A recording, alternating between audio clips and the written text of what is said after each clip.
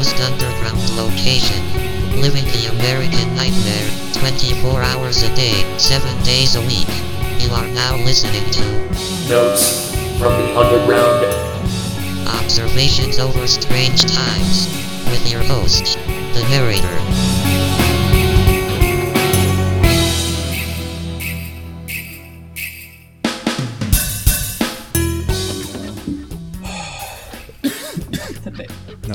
Not today, hell. All right, well, Thanks for having me. That's what I want to add to the talk. yep. We're live, so gentlemen, welcome to episode 25 of the podcast. Yeah. Damn. I'm not going to lie, I didn't think it would make it 25 episodes, so welcome. Is this the one it ends on? I hope not. I'm going to break everything. Welcome, Todd and Jeremy, to episode 25 of Notes of the Underground. Thank you. Cheers, always. Cheers. Did you put the Here's- glass in my I glass? penetrated you. Here's to a good conversation this evening. Yes. Oh, I got to make a face of my man. It tastes like caramel. Yeah. So, welcome back, fellas. Well, Jeremy, welcome to your first time. Todd, honorary, sometimes visiting special guest co-host. That's a hell of a title. Reoccurring bullshit artist.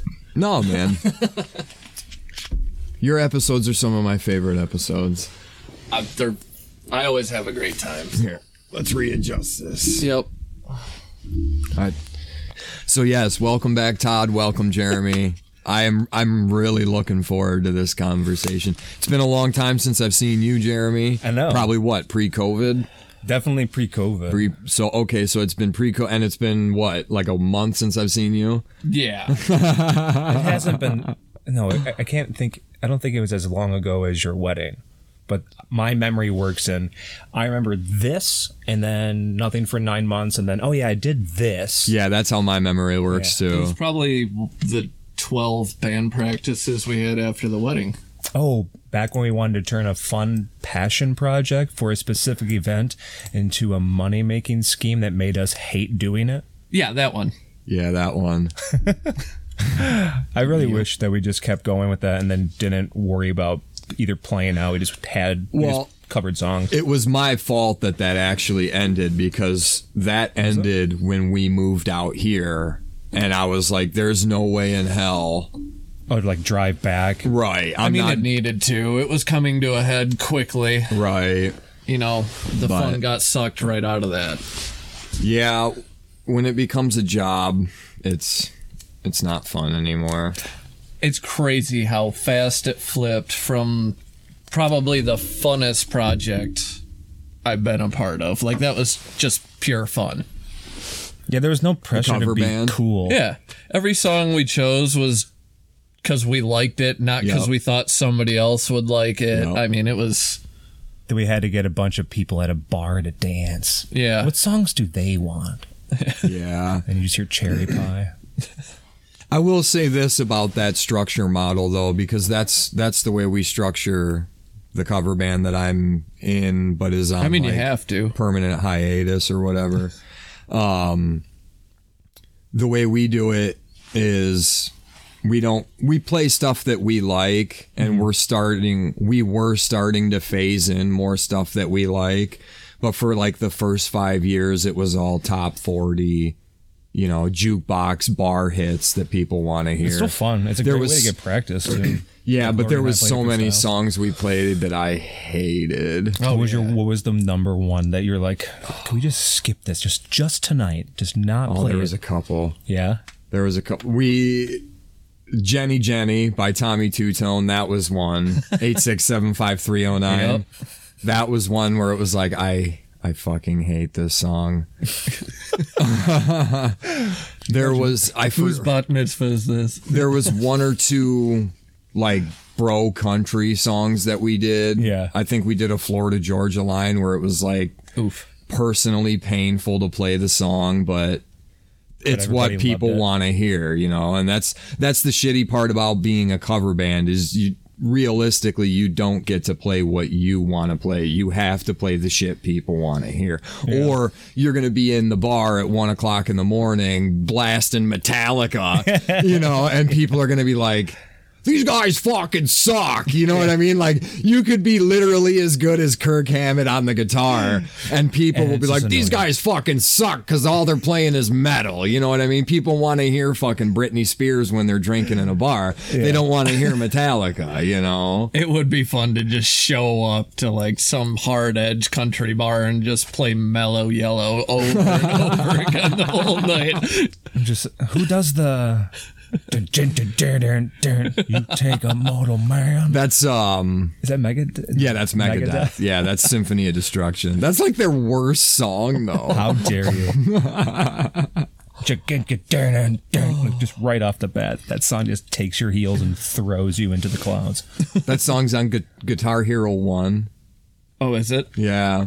When me and J. Lou were living with J. Lou's girlfriend, every time I think about Guitar Hero 1, this is what I think of. We were living with J. Lou's girlfriend in her apartment. While he was living with her, I was the homeless kid that slept on the couch. They had PlayStation or whatever it was on, and they had Guitar Hero 1. Yeah. And we literally played that game till it wore out. You know what I mean? And I remember... There was one night he was being a dick or something, and she was pissed, and we were playing Guitar Hero, and I think it was either Bark at the Moon or it was Eric Clapton's Crossroads, and she was in her bedroom, and we're out there playing, and I think it was Crossroads, and she comes out of the room, and she's like, if I hear this fucking song one more time, I'm gonna break that thing. Every time I think of Guitar Hero, I think of that moment right there, because it was like we just shut it off. We're like, all right, whatever, you know. It's amazing how addicting that game was, and how songs that you could actually play on guitar was more difficult in the game. Yeah. I felt as a guitar player that game was actually hard, but I noticed that people that weren't guitar players were like really good at it. That episode of fucking South Park. Oh shit! You just got 1,000,000 points on Guitar Hero.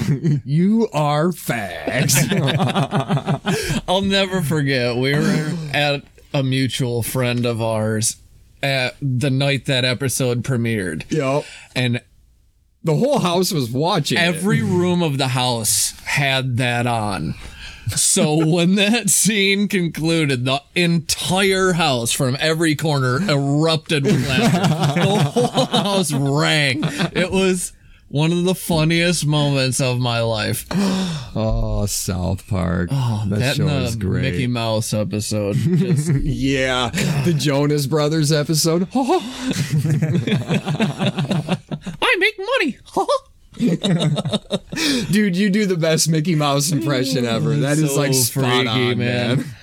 Oh, Jesus Christ. Shut the fuck up. I wanted to do like a drunk vagrant Mickey for Halloween one year. Yeah. You still just can. Crude. I don't know. You'll just be 33 when you do it. Exactly. It'd be funny. Oh, at least I'd be in a mask. That hides the shame. Aren't we always in masks? Just. All right.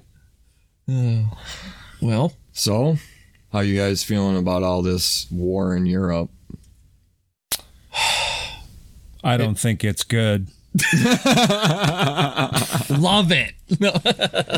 Best thing ever. I mean, it's just kind of it's just starting. So, you know, good show starts like 7th episode or so. Yeah.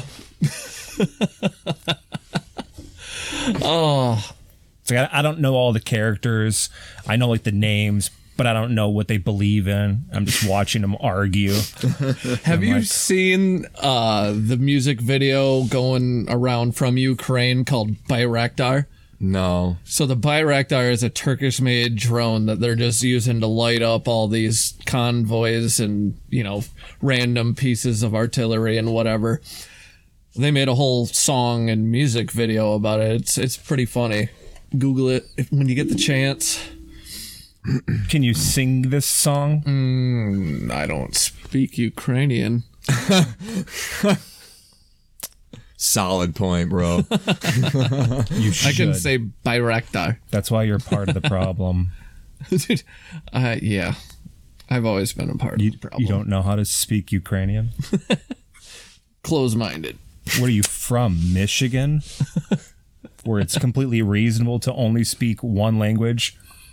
Yeah. Yeah. People from the United States, they don't know how to speak 9 languages. The different culture closest to us is whiter than us. Yeah. Canada? Yeah. Yeah, but is their culture different, though, because they're still a Western civilization power? Depending on where you go. Yeah. I can't say Ontario is too culturally... Yeah. Quebec is... It makes you feel like you're not... It makes you actually feel like you're in a different country. When you go to Windsor, Ontario, Toronto, you're like, it's just cleaner here. And kilometers. And Yeah, that too. kilometers. When you go to And 30 cigarette count packs. Yeah. They got the weirdest cigarettes over there. And their ketchup is like straight vinegar. It's like red vinegar. They got them all dressed chips, too. Dude, the Canadian side of Niagara Falls is fucking sweet, though. You ever been there? Yeah. It's fucking sweet. I want to go to Tobermory and do like some snorkel or scuba there. They got a couple, I don't know if, I think there's ash shipwreck, but I'm more interested in, they got a bunch of like underground rock formations that are really cool. Oh, yeah? Yeah. Like in a cave or you scuba? I don't think you're in a cave. There's just like arches and weird like turnip rocks and shit like that. But yeah, I don't know. Ukraine, I've been paying attention to YouTube page Funker530. He's been doing like live breakdowns daily of, essentially battlefield assessments, I forget who he actually uses, but I think it's like a government think tank that actually is their job to assess and break down battlefields. Okay. So it's all really credible information. It's ran by a bunch of veterans, but I love how plucky the Ukrainians are in the face. And that's where I was getting with that song is like, it's almost a comedy song they made in the face of being in a war zone. Right. The fact that the longest reigning heavyweight world champ, Vladimir Klitschko is just threw on some, fatigues and grabbed a gun and he's just in the shit. Arguably one of the most well-known figures in boxing ever. Is that for real, though? Like, that's not propaganda? Who knows? Fog of war. Right. That's the whole tricky thing with all of this is what's propaganda and what's real. Yep. Like, have you heard any of the death toll counts and shit? It's like astronomical. Our government was kind of assessing it around 5,000 to 6,000 losses on the Russian side. Yeah, to me that sounds crazy. Like, how do they count that? Who's walking around like... Well, my friend Eric made a point. Oh, I see what you're saying. Like, take the Russian side and then the Ukrainian side and stick it in the middle. Kind of. My friend... Is it just like a person walking the battlefield like 1, 2, 3? Or do they just say, well, we sent out 60. 7 came back. Yeah. Tweet that to Washington. Yeah. Right. I don't know how they count it, I'm sure we have complete satellite imagery of everything going on there. Oh, you believe in satellites? Birds or drones. Yeah. Why did you say that in a negative connotation? Yeah, sorry. Paint me into a corner. I don't even believe Ukraine's a real place.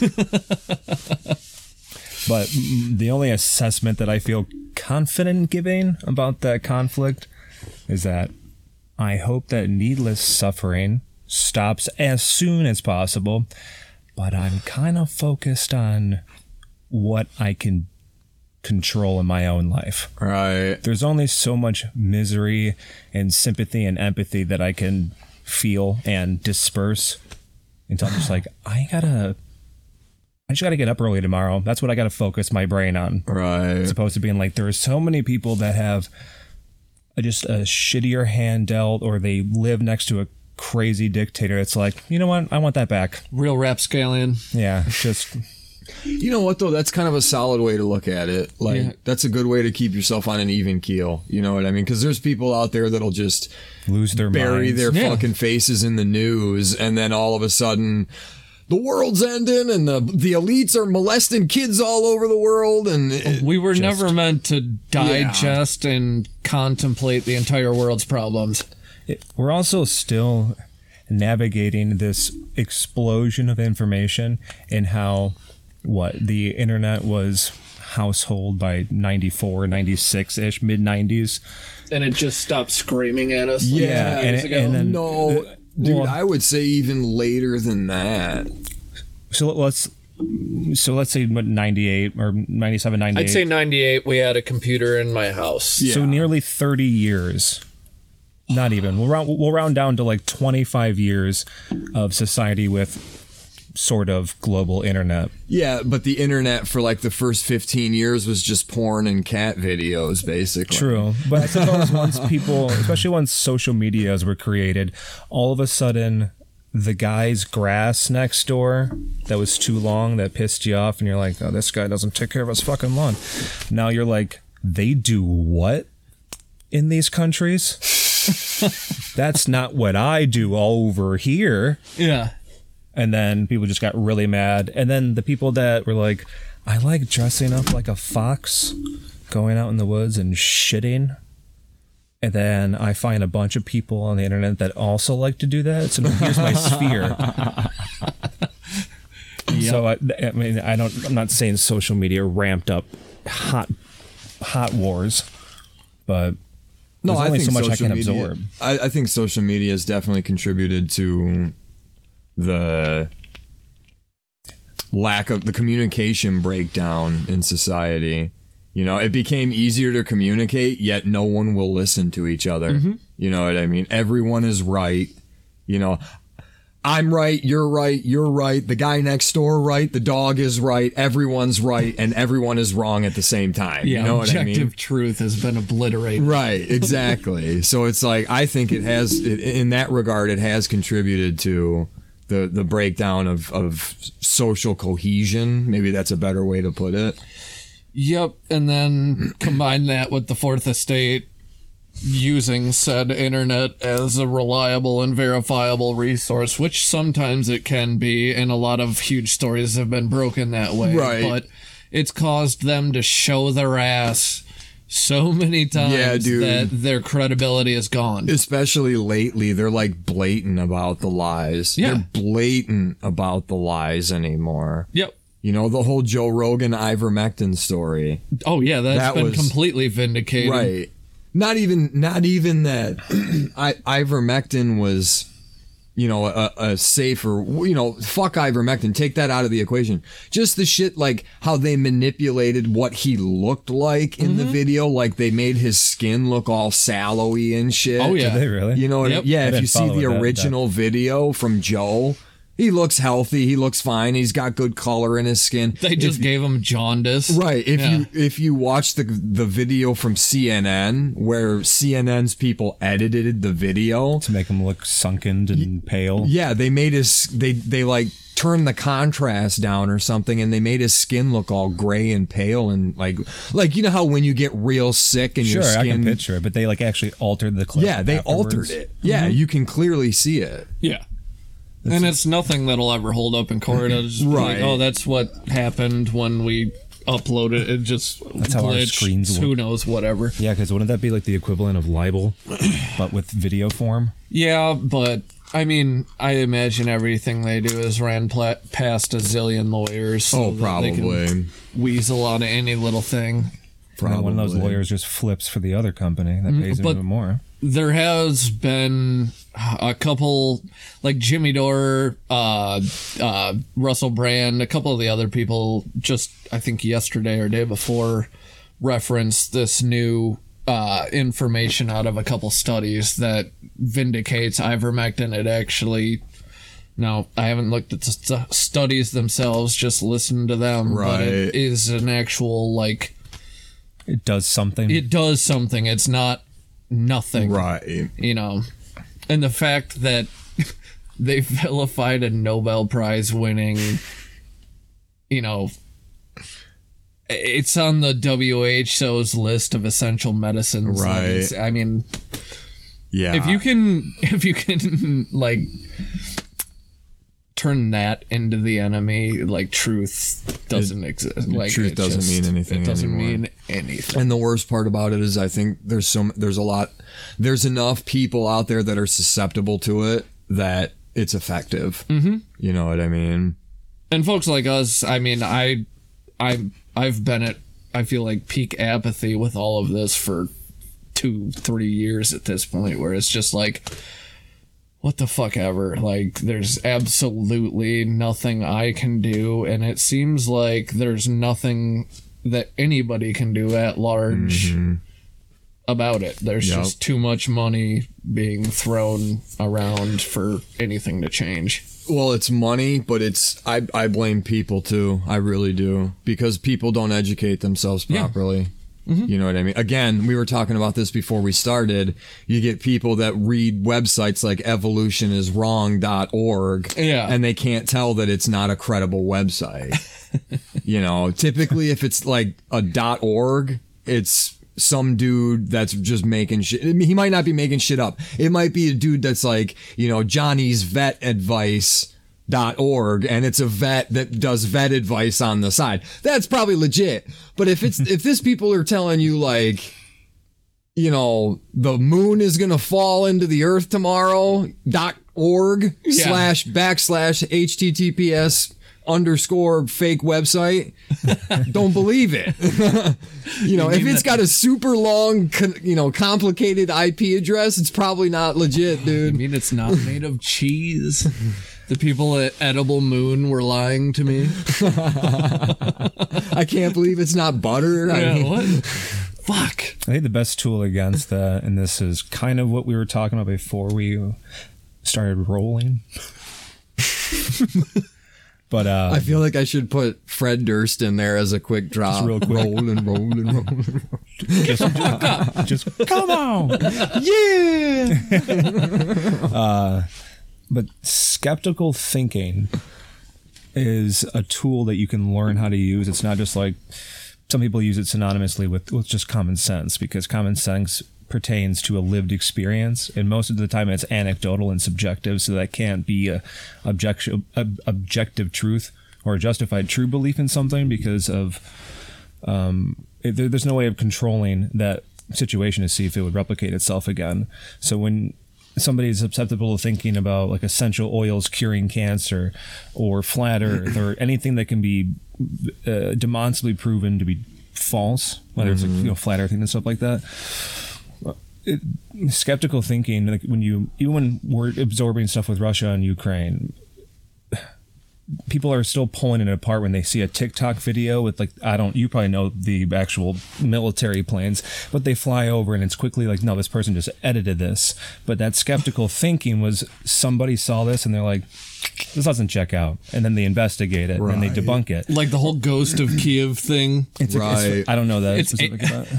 There was this ace pilots downed 6 Russian fighters within the first 2 days of combat, which that in itself is far-fetched, but it turned out to be footage from a simulator game called Ace Combat. The world isn't real anymore. You have to understand, though, no. I mean, truth has always been the first casualty of war. That's a quote. That's not propaganda is not only synonymous with war. It's an important part of war. And typically, Gremlins of the Kremlin. the side that's losing has the more extravagant propaganda because they're trying to boost morale. You have to. And Zelensky, I mean, he's done an amazing job of it. I mean, I don't need a ride. I need more ammo. Right. I mean, honestly, he's the exact leader they need to. I mean, I don't really believe that they have much of a shot. But No, I don't think so either. also, I keep being surprised with how bad Russia looks at war.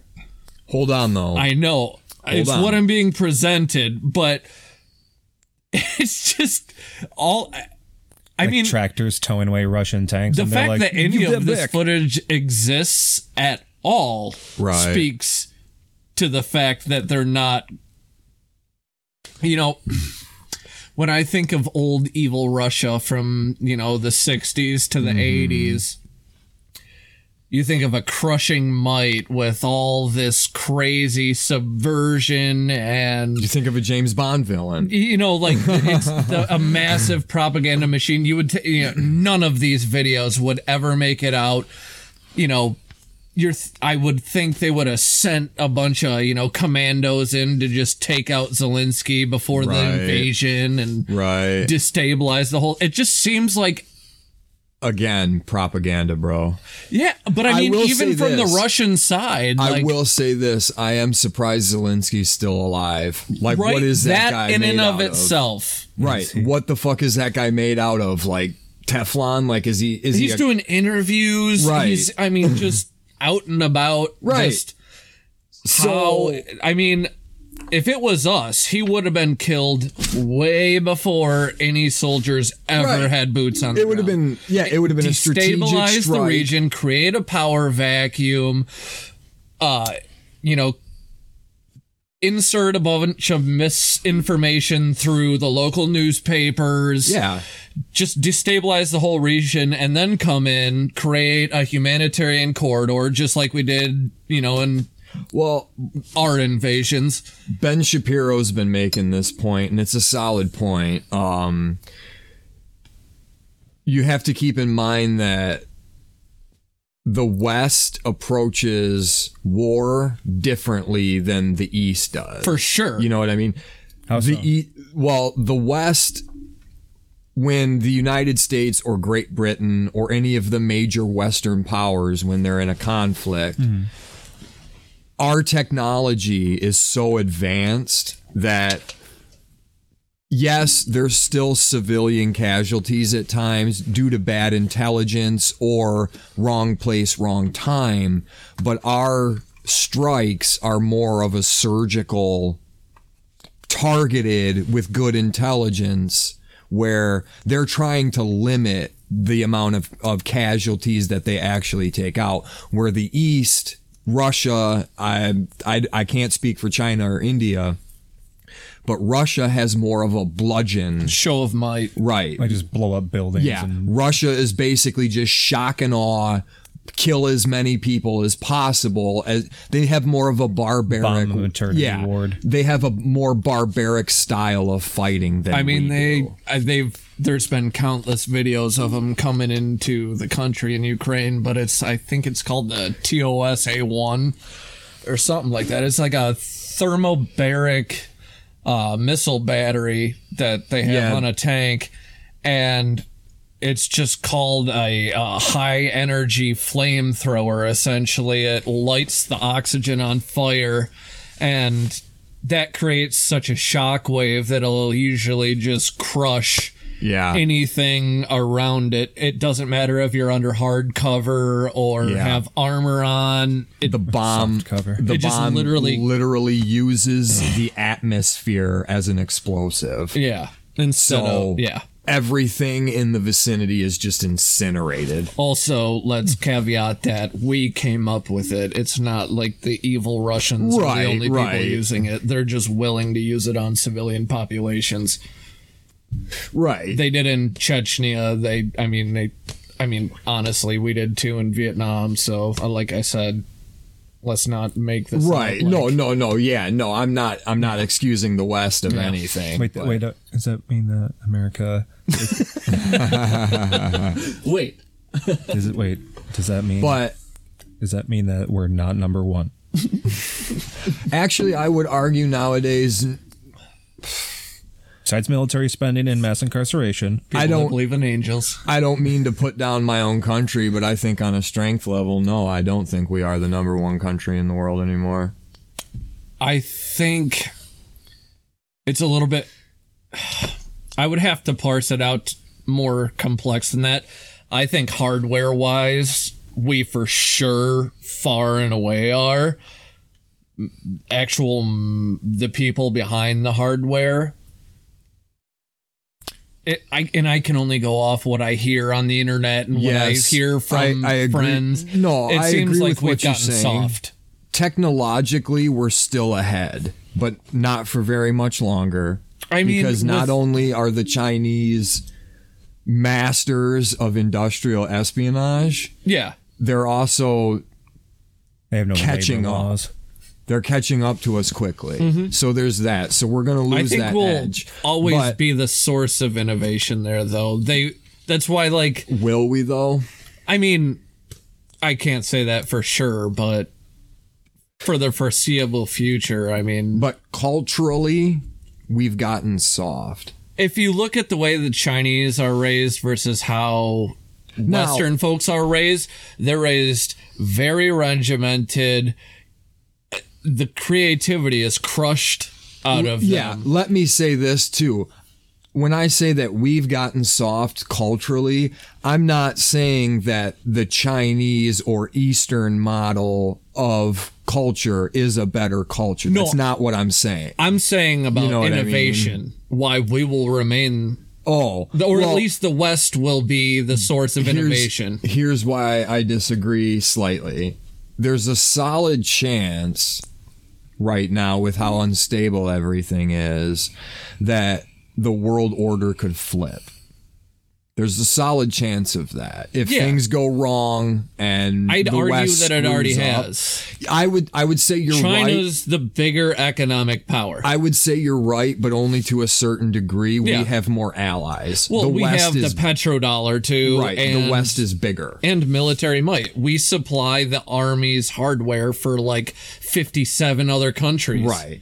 So, but again, if the world order flips and the East becomes the dominant culture in the world, because you have to look at this on a world scale now. It's no But longer. all right, what is modern Chinese culture but a slight mirror of Western culture? They've only gotten successful on the world stage when they've started to insert more Western ideas But into hold their on. economy. Hold on. It's not what I'm talking about, the world order flipping. I'm not talking just culturally. Yeah. I'm talking about governmentally, how do I word it? Ideologically. So less free market capitalism, less Western democracy, more Eastern authoritarian. You know what I'm saying? That's what I'm talking about. I don't That's think the world order that there's could potentially a path flip. where the world just kind of. I think that happens through violence, like if we're literally invaded and defeated. But I mean, look, Great Britain was the world power up till fairly recently, and then culture flipped, but it still exists as its own thing with its own government, its own culture. You know, Yeah, that's because the whole of the West actually controls the world. The Yeah. whole of the West allows that. If the whole of the East, being Russia, India, China, you could throw Iran in there, a couple of the other Middle Eastern countries that would all organize and form what you could consider an Eastern Bloc. You know what I mean?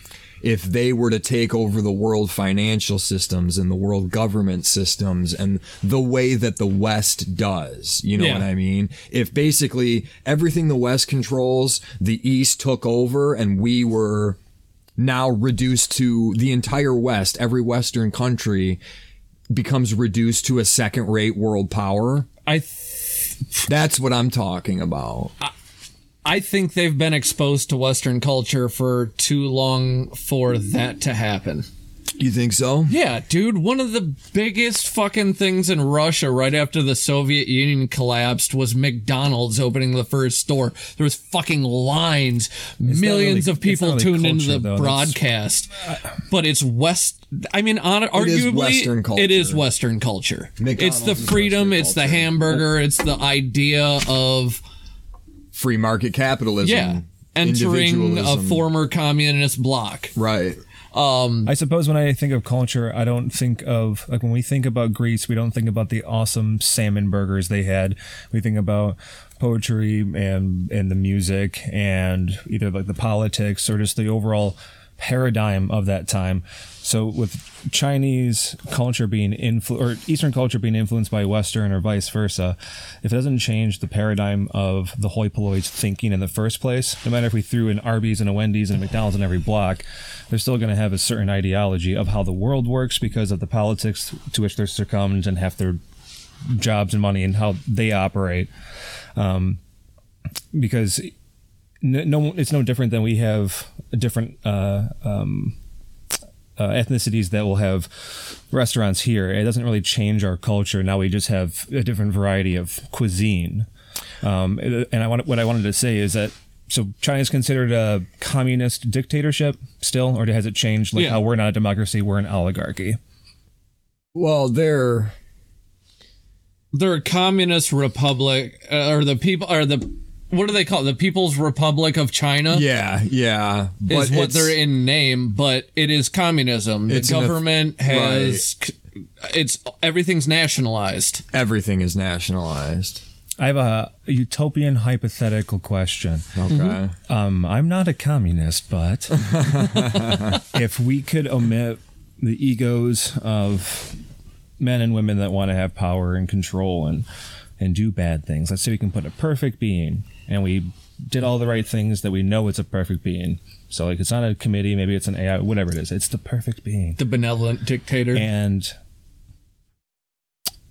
yes. And we all work for whatever purpose it decides, and everybody actually is happy and has money and can get their teeth fixed. Is that bad? Or no. Is it only bad because we have incapable, incompetent, out-of-touch leaders that usually just want to play, chess with bodies and make as much money as they can? Yeah, it's only bad when you insert humans. Exactly. And it can probably even be great on a small scale. There's McDonald's in Russia, too, just for our viewers. The ideas of wanting to take care of people are great. Yeah. But egos are involved. Exactly. The human ego, the only way you can enforce it is with killing people. Yeah. You have to kill all the people that don't agree. You know what I mean? That's the only way you can enforce it. It's only a matter of time before a lunatic ends up the one being the powerful. Because you couldn't manipulate everybody's thinking, even if you convince them that what they thought is their own opinion. Or you just have everybody wearing glasses killed because they even you think they're an intellectual. That's Pol Pot's move. Look at all the confusion with COVID, the different sides. I'm not getting the vaccine. I'm getting the vaccine. Okay. Now imagine, it doesn't matter what side you're on. Now imagine an authoritarian communist dictator comes in. Everybody that wants to get the vaccine is now sent to a concentration camp. Or vice versa. Everybody that won't get the vaccine is now sent to that's the only way you enforce it. That's the only way you enforce it. Or you threaten their family. Or you threaten their family. Or you get them fired from a job and bar them from ever working anywhere ever again. Yeah, but there's ways around it. People, unless you have no resiliency and no desire to at least eat and not be cold, people find a way. Yeah, that's true. People find a way. So there's no real way to enforce an ideal without killing people. that is that intense. Yeah. And then circling back to, I think the East has been too Westernified, essentially. I mean, the fall of Soviet Russia was less than 50 years ago. Like, there's still people alive today that were alive at the beginning of the Soviet Union, saw the Bolshevik Revolution, all that, millions of people dying, starving, famine, right through Chernobyl, and then got their first Big Mac. And now they have an iPhone, and now they have the internet and Facebook, and now they can listen to Eminem, and now they, Right. Western culture is so pervasive and has given the East arguably so much. Just it's provided an explosion in economies. I don't see particularly Russians hearkening for hardcore communist. Let's put the USSR back together. That was a great plan. Right. Even the communist Chinese, like, so many of them have benefited from the injection of Western business money. Right. Our movies are now being tailored to their country so that, we can reap the rewards of 11 billion people seeing the new Marvel movie. Like, it's... people. 11 billion. Oh, fuck. I mean, I don't know. You can't even conceptualize that. There are even like they do studies in like what would you call them, chimp clans. Yeah. And once it gets to like a certain number, I wish I could remember the actual studies and stuff, but once it gets to a certain number, they're just like, nah, fuck those three. Yeah. This first 100 was a died. tight group, but fuck those three. And then they kill them, or they do whatever. Maybe they vote or play Wheel of Fortune or something. I don't know. Yeah, there's only so many people you can care about. And that's why it's so easy to be like, wait, they're not like 11. They're not 11. I don't care about them. What are your thoughts? Well, actually, listen to the last episode when it comes out because we talked about it for fucking 3 hours. But I feel bad for the Ukrainians because on the one hand, I'm not sure if it's going to go past Ukraine. it definitely could push right past to that little weird Spot territory they have on the water there. I don't know what, but it's certainly not good. I mean, people are being killed. The whole entire world is suffering via inflation. And now, granted, the war is not the only source of inflation, despite what the White House and the mainstream media wants to tell you. no, and then All those stimulus checks that everybody was so excited about. Oh man, I got my stimmy. That drove me nuts, my stimmy. Get the fuck out of here, you idiot. I got my stimmy. I'm so excited. Yeah, guess what's going to happen in about 6 months from now? Oh yeah. Why the fuck is gas $5 a gallon? Remember that stimmy that you were all excited about and you blew on shit from Amazon? Yeah. Remember when you bought a couch?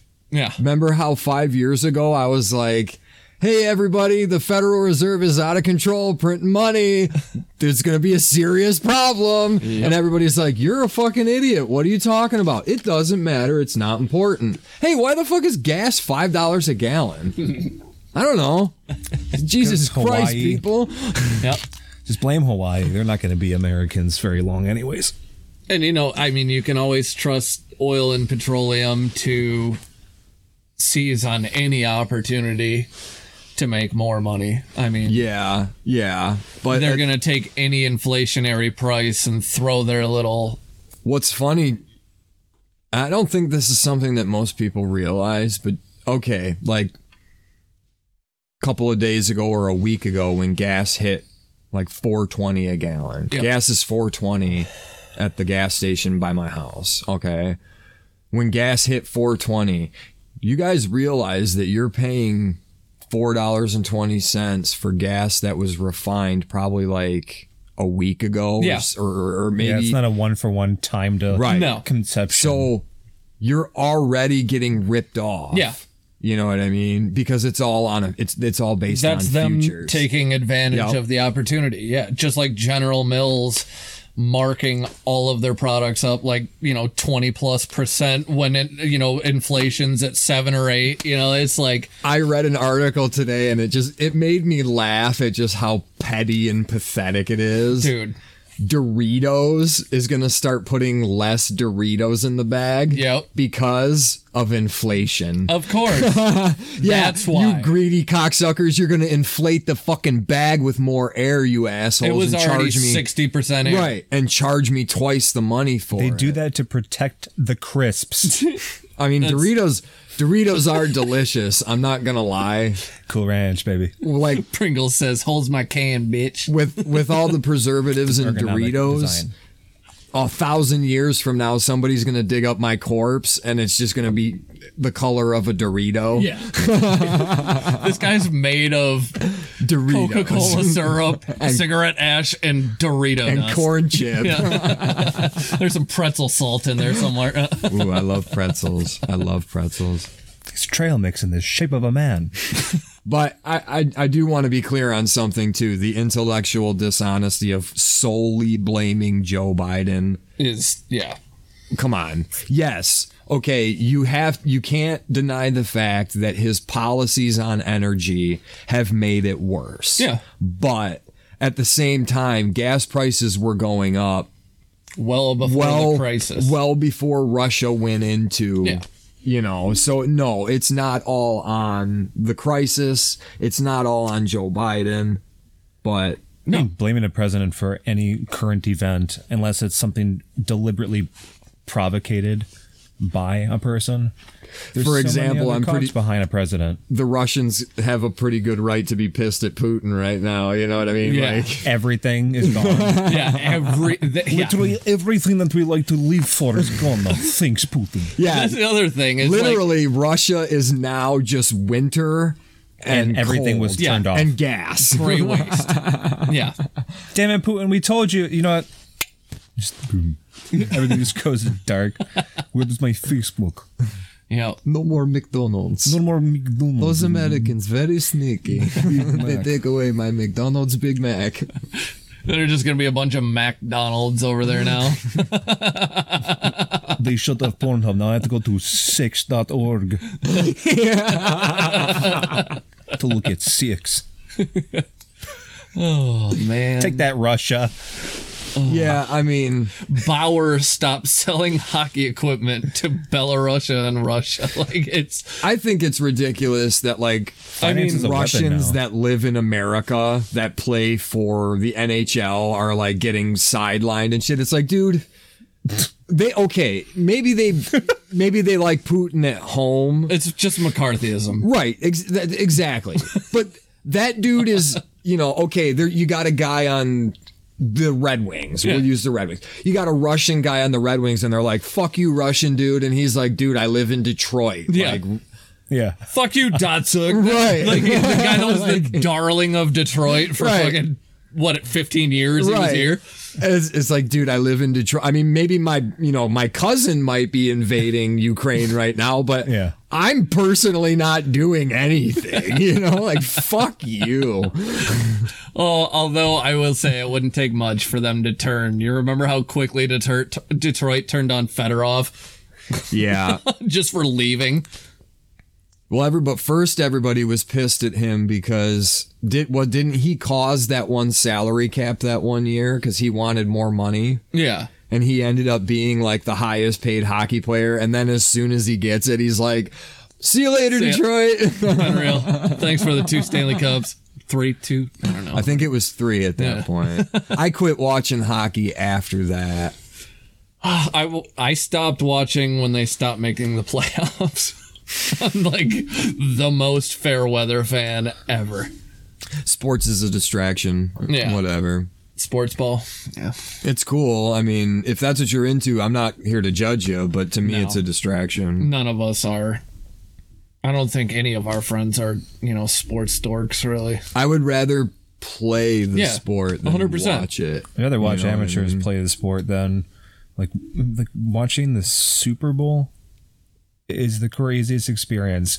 And if you're one of those people, no offense, that spent anything more than $55 to go to the Super Bowl, it's a waste of money. It's a waste. It's a It giant. They're just like, absolutely why don't we throw Steven Tyler and Eminem and a The Super hologram of Bowl- Elvis Presley and Billie Eilish and then lip sing all these songs, and then we'll push out Muhammad Ali and he'll shadow box for a little bit. Going to the Super Bowl, like actually going to the Super Bowl, isn't for the commoners. That's an event solely for the rich elite. Oh yeah. You know what I mean? You know, The NFL's a non-profit organization too. Bob fucking buttfuck Jones that owns a fucking transmission shop, you know, in some small town. Yeah. That guy's not going to the Super Bowl. You know Unless what he I mean? wins a radio contest or some shit. Like, And even then, he'll be the guy in the super nosebleeds. He'll be sitting parking on cars. top of the dome. You know what I mean? he's just duct taped to the blimp. Yeah, exactly. That guy's not going to the Super Bowl. That event is basically the Oscars of football. You know what I mean? Yeah, that's true. That's And why I never got that kind of says something about our culture, in my opinion, but the worshiping whatever. of. Well, just look at, It's a modern day royalty, celebrityism. the fact that Detroit taxpayers had to pay $1, even $1 Little for that Caesars new Arena. stadium, Yeah. let alone $1 billion or whatever the fuck. That's how they write it off. Like, hey, we're gonna increase your taxes. a Here's little 6 low-income housing units. bit. Yeah. But we don't want to see all you poor folk in our nice shiny stadium. Yeah, Have a pretzel. It's $9. it's so asinine. One of the poorest cities in the country subsidizing, Little Caesars. We're talking Right. Little Caesars. And how many of those people in the community that are taxpayers are actually going to be able to afford unless they a work there. $150 ticket to go see the Red Wings on a Wednesday night in fucking November? Yeah. Yeah. You know what I mean? Unless you're the popcorn guy, you're not seeing a game. Right. Like, Right. It's ridiculous. It's fucking ridiculous. It's a distraction. It's a fucking distraction. I would rather lace on a pair of skates and go get on the ice and go play a game of hockey than go sit and watch one. Fuck that. burn down $22 in roller hockey wheels in an afternoon in a church parking lot somewhere. That's one thing I miss about being older and having responsibilities, man. Those random hockey games where we would just set up in a parking lot and Just in a frozen swamp on the side of the road. Yeah. half the time you didn't know if you were going to fall through the ice or not. Shit. That one time, the one I'm thinking of was literally a frozen swamp on the side of the road. And by the time we got done playing, like, I don't know, hour and a half later, 2/3 of our shoveled rink area was under an inch of water. Like, if you fell, you were just fucked. I mean, just a sloppy mess. And no, I'm dead. Yep. In the house that I grew up in, like, it was a subdivision, but the way it was set up in like big circles. You know what I mean? Well, my house was on the inside of the circle, and then a buddy of mine lived on the outside of the circle. Well, on the back of everybody's property line on the outside of the circle, there was an old agricultural ditch that ran through there, and it would get, with water, it would get 3 or 4 feet deep. There would be enough, and it was like 20 feet wide. Yeah. You Big know, irrigation Yeah, it was a ditch. big Yeah. ag ditch. Yep. And there would be enough for us to go back there and set up and play hockey on. And yeah, dude, there was definitely a couple of sketchy times where we probably away should from the not edges. have been on that ice.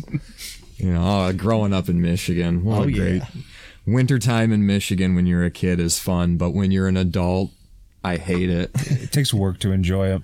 And lots of money. And lots of money. Dude, when I was a Jesus. kid, I loved going outside in the wintertime. I loved everything about winter. So you didn't have to try to manage it. Right. You And just now, enjoyed it. once I hit 16 and started driving, it was like, I don't like winter anymore.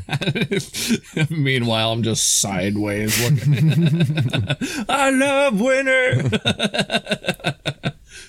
Yeah, driving anywhere, it's like, okay, now I'm going to have an anxiety attack for 12 minutes while I go to the Rite Aid. Dude, I drive an hour every day to work on good roads. Do you remember that? The time you came core hole drilling with me And when we got stuck in that blizzard. Off Crooks Run. Jesus. Oh man, we were having to reach out the window and scrape the window like as we were in traffic. What's the road that runs through downtown? Is that 24? What? That runs Auburn through Hills? Rochester and Auburn we were Hills? on Rochester Road. It was Rochester Road, okay. Because we were on Crooks, got onto 59 parking lot. So we just got right back off at Rochester and tried to head east. It's a fucking legit blizzard. Or south. Whiteout. Or north. Dude, like, don't be on the roads blizzard, right? It was, what did we do? Like 12 hours at that shop that day, core hole drilling? Yeah, we were So it's like hammering 8 o'clock at night. We're fucking exhausted because we're literally jackhammering cement out of the fucking ground all day long. Fuck that. Todd's running the hammer. I'm fucking reaching my hands in these holes and digging all this cement. So my hands just look like ground fucking beef. And you can't even squeeze them at that point because you're just scab. We're driving home. We get out of work at like 7 o'clock. We're driving home in this fucking blizzard. Rochester is packed with cars, you know. Meanwhile, what did it take us like 3.5 hours to get home?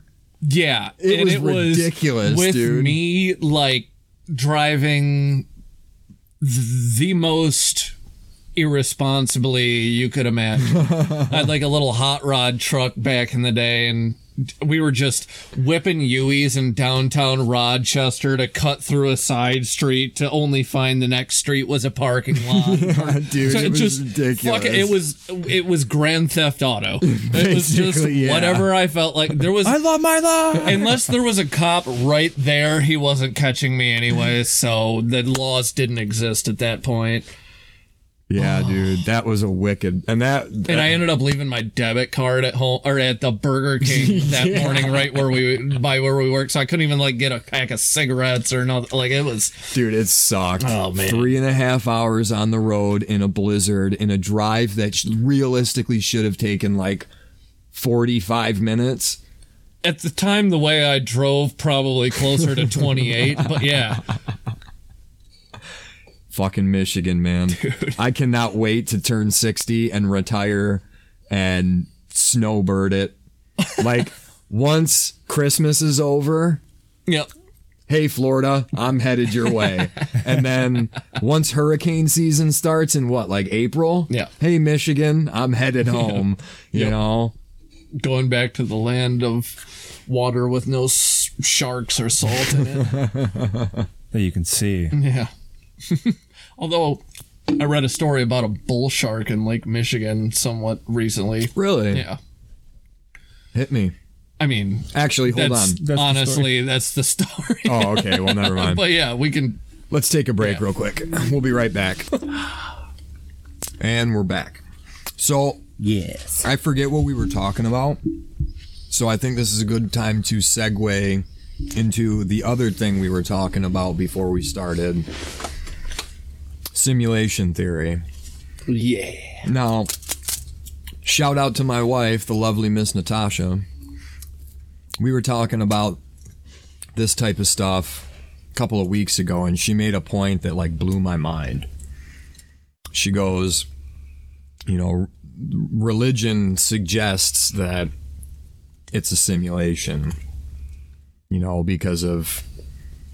I mean, that's a good point. Right. And it just, when she said it, it was like, holy shit, honey, that was brilliant, you know?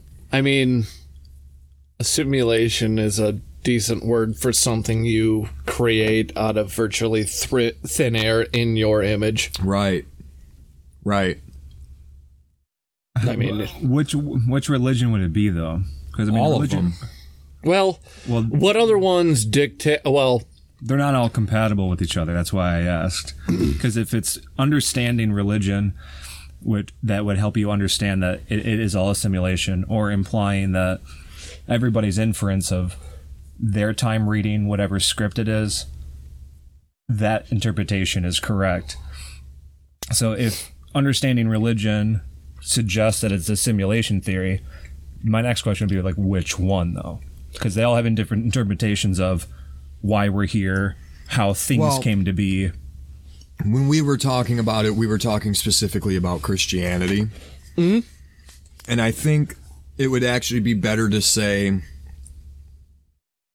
that maybe not so much the entirety of the Bible, but the creation story would suggest that it's a simulation. Because there's light before the sun. Like in Genesis, the order, like it breathed light into the world, and then on the fourth or fifth day, created the sun. Yeah. So it's like the interpretations of it. Well, just that, but the created in his own image and the, you know what I mean? Like Todd said, if you're going to create a simulation, you know. That's the idea of like panspermia. I view that as a simulation too. It's a biological simulation, but it's still you. Well, is it fair to call that a simulation though? Because calling it a simulation implies that it's controlled by something else.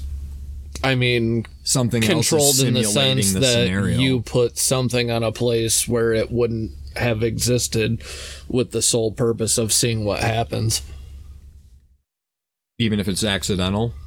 I mean, is panspermia... I mean, yeah, I guess it can be accidental, like if a fucking asteroid smashes into Earth and now there's a squid on a galaxy 6, billion light years away.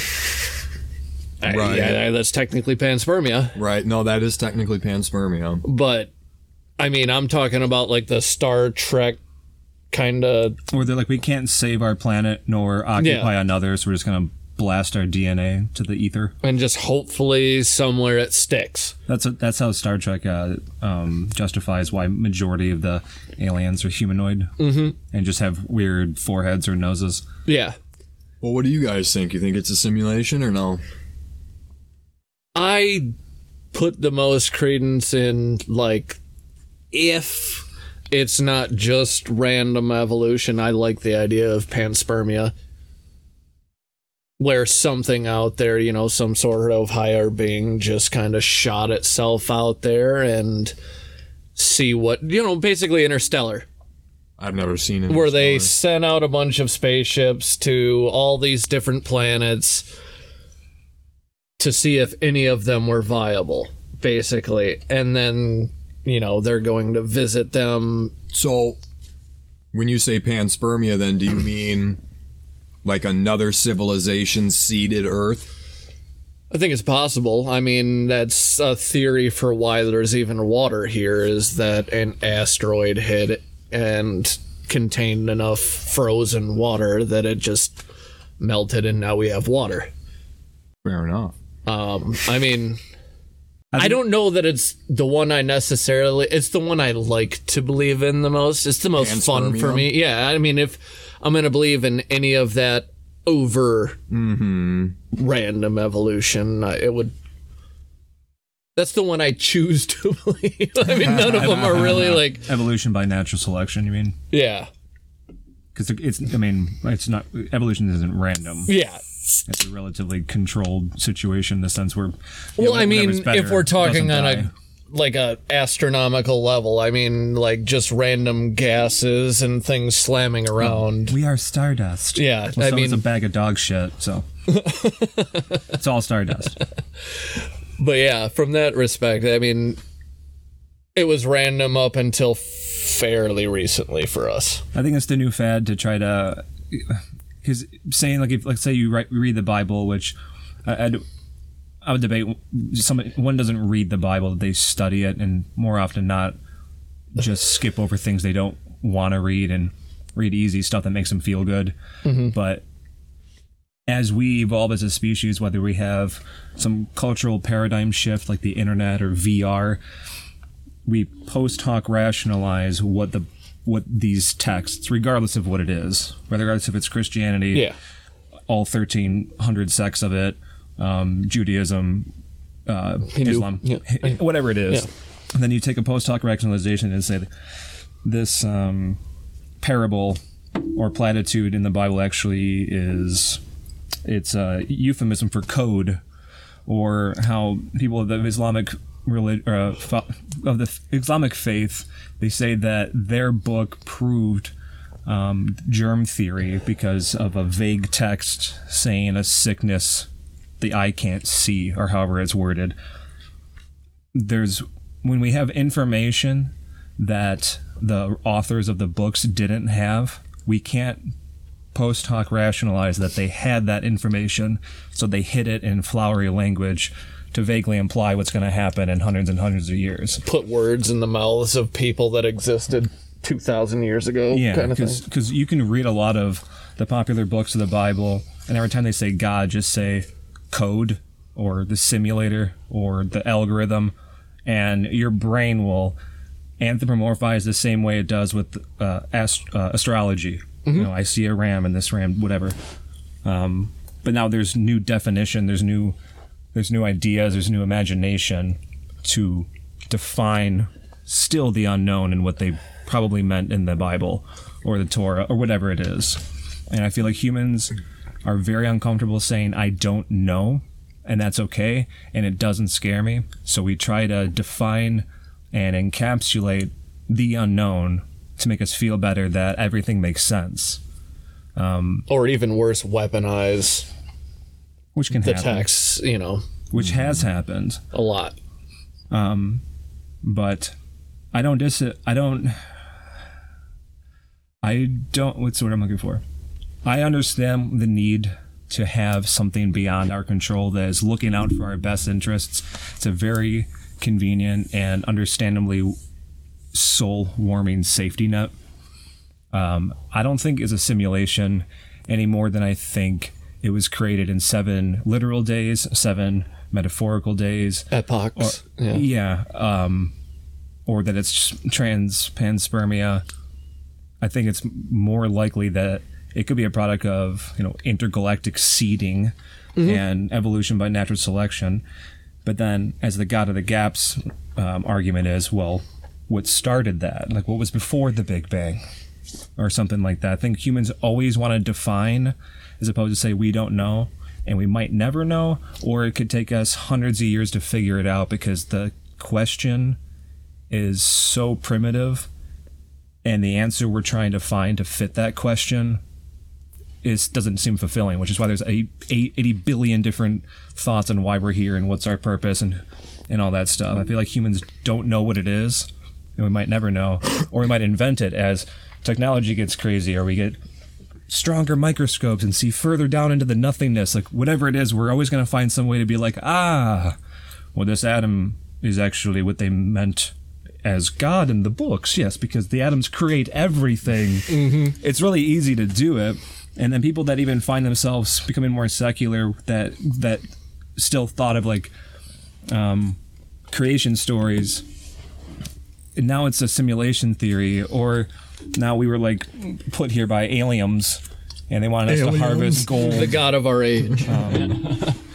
But I think it's much more beautiful to think that this isn't a product of intelligence and the odds of us existing in the first place, regardless of how it happened, is already incredible enough for me to be grateful that I can experience all the good the world has to offer, and unfortunately the bad, because the entire existence is what allows anything to happen.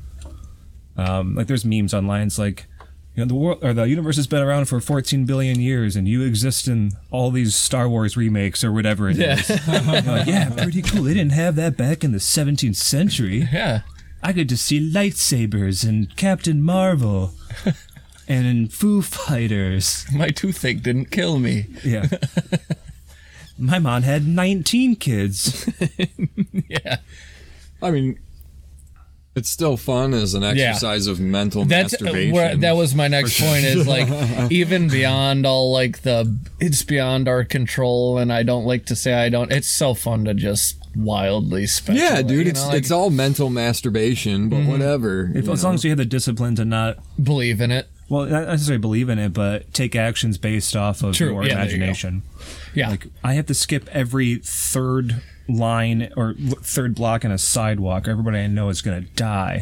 Or an entire sex of people can't do a certain thing because and of course, book says so. You're not allowed to do doggy style because we say so. Yeah. Yeah.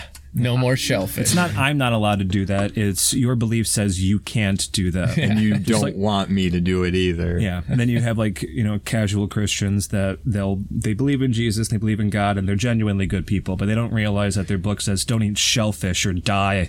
Yeah. Or don't mix cloths. There's so many rules, and a lot of them are basically just property management. But yeah, as long as you're not like, I believe that if I eat every piece of gum I see on a side rail, I'm going to have superpowers. I guess go for it. Or less crazy with Scientology, that if I elevate my energy, then the aliens that are going to come back will see me and give me my own fucking space corvette and my own planet. Yeah, dude, space corvette sounds sweet, though. Yeah. I'd be a Scientologist if I can get a space corvette. Dude, who wouldn't want a space corvette? The Chinese. Oh, I'm trying to think of other... At the rate we're going, they're probably building the first space corvette, man. Won't be a Corvette, though. It'll be something that looks exactly like a Corvette, and it'll be called the XYM, 13YZ or whatever. Their rip-offs of our cars are hilariously bad. Yeah, they'll just use a K and one less T. And I'll just use Corvette spelled this way.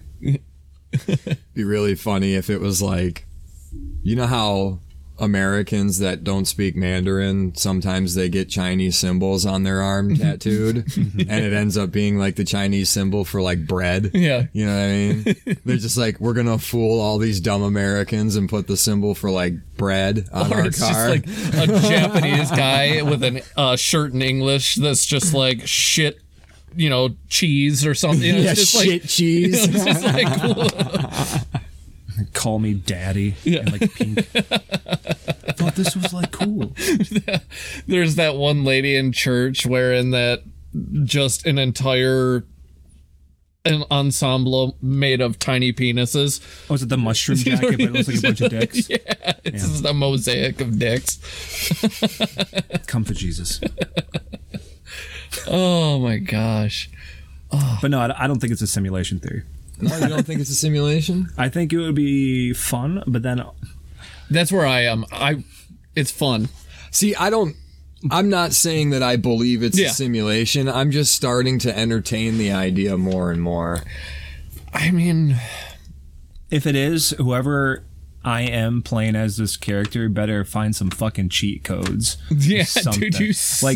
Just somehow give me an idea to make $10,000. Just that. I just want to put a down payment on a house. That's all I want. I don't want fame and fortune and riches and Bugattis that can fly to Neptune. Oh, that'd be kind of cool. Actually, I take everything back. A Bugatti. We got space Corvettes and Bugattis that fly to Neptune. Yeah. Dude, I feel like there's some song lyrics in there somewhere. It's going to be a psychedelic one.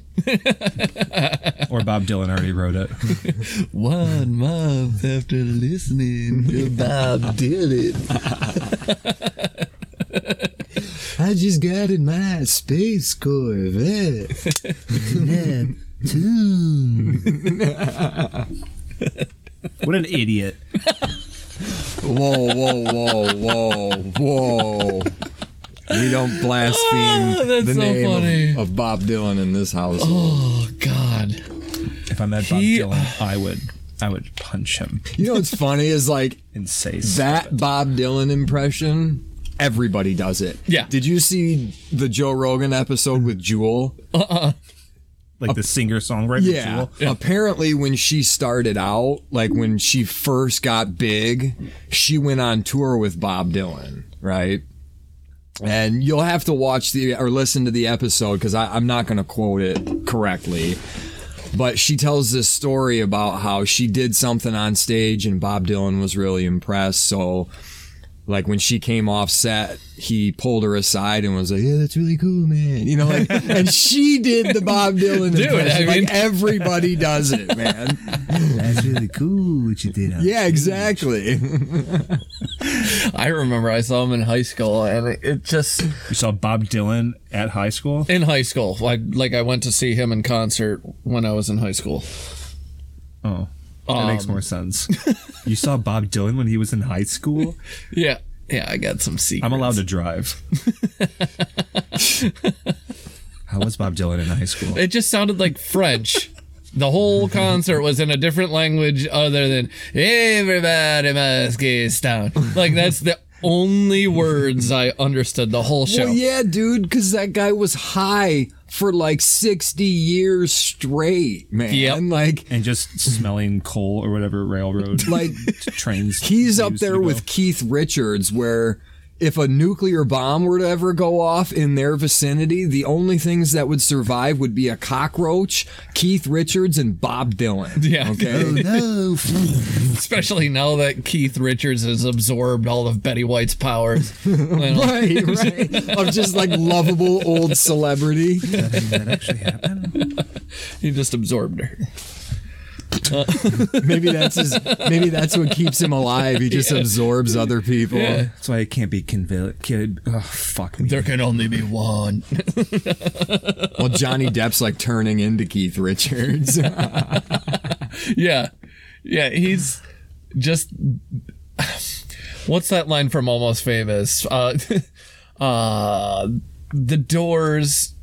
about being drunk all the time and whatever. What is it? The Guess Who They is drunk have all the time. Jim Morrison is a drunken buffoon, but give me the Guess Who.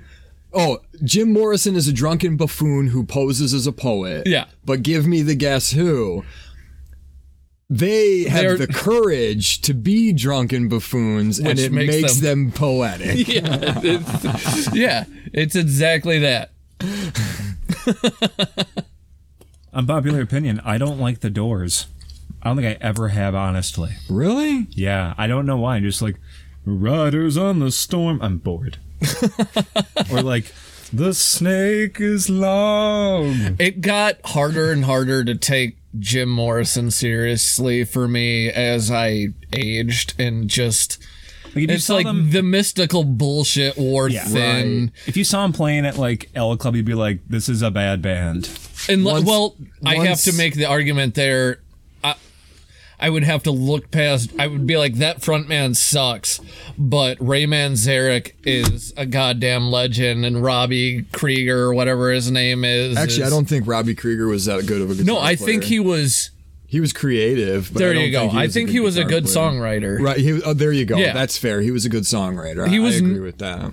Yeah, no, he's ranked exactly where he should be as far as like talented guitarists and stuff. Right. But Ray Manzarek was a goddamn, No, I wizard. agree. When it comes to the Doors, when you made the comment about like the mystical bullshit, Yeah. that stuff is cool when you're like 19. Yeah. But by the time you hit like 25, you're like, Jim Morrison was just a drunken buffoon. People are strange. He's talking about me. Don't get me. I think he was a only good one. songwriter. I think he was a good lyricist. I think he liked the could be. Doors. Or He had good songs. He wrote good songs, but again, he was like fucking schizophrenic and on drugs. So and also took himself super seriously. yeah, he was very serious about Jim Morrison. We were just talking about McConaughey on the way over here, and the reasons we don't like. It was like, he absolutely believes all the bullshit that falls out of his face, and that's what totally turns me off. Yeah. If you're a goofball like Lincoln commercial, and that's just like a front that Yeah, the all right thing. he just. I was driving a Lincoln before I got paid to drive. Meat, it's what's for dinner. You absolutely come in your mouth. Yeah. That's And the like only way it. that he finishes masturbation. He just Right in the mouth. just the word salad, deepity fucking just what do we call him? Woo peddling. He's a almost. walking platitude. Yeah. Everything is like, it sounds profound and it just isn't. When you say, when I look back on when I became an artist, and take yourself seriously, when I think about my art. I wrote this book about myself to tell everybody how hard it was to think about things that made me sad, to cry on camera. Yeah. And since I can go to such emotional depths, I'm better than most people. Yeah. All while leaning out of a window in like a $19,000 suit. While somebody who's like, is this a good angle? Do you want me to start tight and then go wide on your Instagram, Mr. McConaughey? Dude, that'd be sweet to have a $19,000 suit. Right? Even an $18,000 suit. Shit. Dude, I mean, I would never wear a suit to work because, especially not a $19,000 suit. Just top hat and a cane walking in there like fucking the Monopoly man. But if I had the opportunity to wear a suit daily, I would. Yeah. Dude, wearing a suit that's what's up, dude. People hold a door for you. If you're wearing a suit, man. And I don't say thank you. Not with a suit on. Well, if I don't have a tie on, I might say thanks. Because I'm cool. Yeah, well, it's you guys can look good in suits. I just look like a troll wearing a suit. You look like somebody said, hey, put this suit on, and you didn't want to. Exactly. Have you ever had a suit specifically tailored for you? Yeah, I even have like the plum jacket. Like it looks good on you. But it's still like, man, there's nothing like a tailored suit. Yeah, you have to be the slim, kind of build to pull it off. Like that's all there is to it. It'll never look as good on a, square person. Yeah, my next goal is to get a custom tailored suit. I think that would just make me feel like I've accomplished something in my life. Mm-hmm. I don't have any measurable progress, but buying something. I got a tailored suit. Dude, I'm telling you what. I bought a lightsaber. You get a tailored suit, you put that bad boy on. You may have $6 in your bank account, but you feel like you got a million. Or well, you can go talk somebody out of their last $6 at right, least. Exactly. Oh, you're still driving a Maserati? I got my fucking space Corvette. Where's yours? Oh, is that you're going to Manhattan? I'm going to Neptune. See ya. In my Neptune Bugatti. And it's a convertible. My Nugatti. It's a convertible. So what else is new, you guys? New. What do you want to talk about? What do you want to... Give me a rabbit hole to dive down. I was telling him on the way over here, I got into a rabbit hole of watching professional divers watch other terrifying dives and break them down. Lunatics. Dude, I was just watching one this morning of a guy... Diving as in like underwater? Yeah. Okay, at first I thought you meant like people jumping off of things. No, these are like professional rescue commercial cave diver, stuff like that. I was watching one this morning where the backstory is there was like a tugboat or something like that was supplying an oil rig. The thing just went down fast. Like they described it like it got hit by a missile. It went down so fast. Normally a boat takes 20-30 minutes to go under. Well, the one guy that survived was like, using the head, sitting down. He started feeling the boat come down, pull his pants up, like gets out of the bathroom. But the thing submerges almost instantly. He made his way to the galley. He was the cook. So, just made his way to the one place he knew the best, and the boat sank to 100 meters underneath the water. With him in it? With him in it. Luckily, there was an air pocket. So, everybody assumes everybody's dead. They send out these guys for a body recovery mission. They're, extricating the bodies from the wreck, figuring out how they're going to raise this thing, get it off the ocean floor or whatever. They're pulling on bodies to get them out, and then one fights them. Could you imagine? Could you fucking imagine, I'd shit dude? myself. Yeah. So they shot him. It scared me. He survives a boat going 100 meters underwater, and he gets shot. He'd been sitting there in the pitch black, breathing his own CO2 for 60 hours. Oh my God. Just thinking you're just waiting to die. At that point, you're delirious, you're waterlogged, you're fucking... you're out of your mind. Not a single light. You can't hear anything. Nothing. Besides just... Yeah. Well, that and probably like the metal of the boat groaning. Yeah, just creaking. Fuck you guys. Yeah.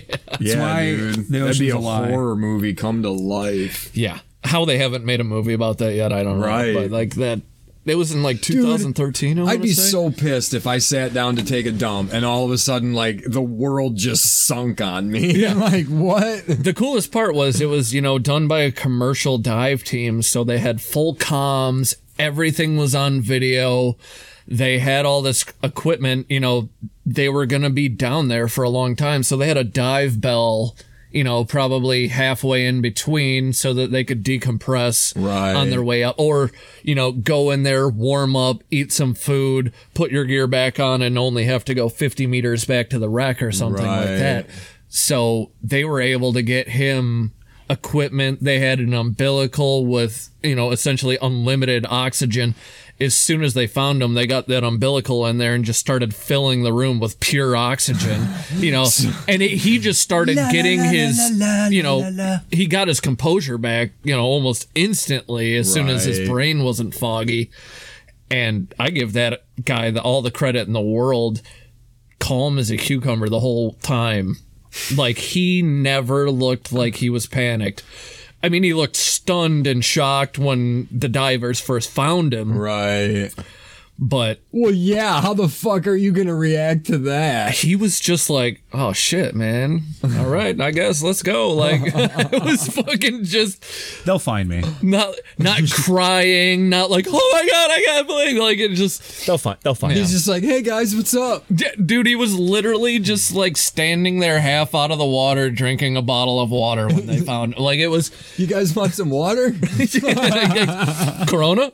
Yeah, anybody need a beer? I'm going for a beer. Oh, shit. How the hell did you get into that? The same way I get into anything I'm into, just completely at random. Yeah. Yeah, just algorithms promoting. It's hilarious because the first 30 comments will all be, are you guys all here because of YouTube too? Like, I had no interest in worm farming ever, but no, I've been here for 15 hours. No, I bought a worm farm. Yeah, no, it's worm like farming. That happens to me with those reels on Facebook. Oh, yeah. Like, you get sucked into one of them and you just video. And before you know it, like 15 minutes has gone by and you're watching some, you're watching one video where it's like, scariest shit that's ever been caught on camera, and you literally shit your pants because it's so scary. Then you flip the video and it's some hot girl shaking her ass. Then the next video is a guy getting like wrapped up by an anaconda. You know what I mean? Like, and it's just like, that you can't stop. I have to be careful with those. I was scrolling through those for so long the other day that my eyes wouldn't focus. Like, just from dude, that's bad. Like, I felt for the first time what it's like for people that need glasses. Like, they just wouldn't focus on shit. It was the weirdest fucking sensation. Just filling your brain with little snippets of people's doctored blips of their existence. Yeah, the highlight reel of their life. And I want to find out, maybe we should get the owner of Instagram on. So Mark Zuckerberg. Let's get Mr. Zuckerberg. Mr. Meta. Let's get Mr. Berg to... So if I click the 3 dots on Instagram and say not interested, and I'm clicking on it all the time, so you have to hit the post, hit the thing, hit not interested, select a reason why. But every time before all of that, I have to click on this whatever it happens to be.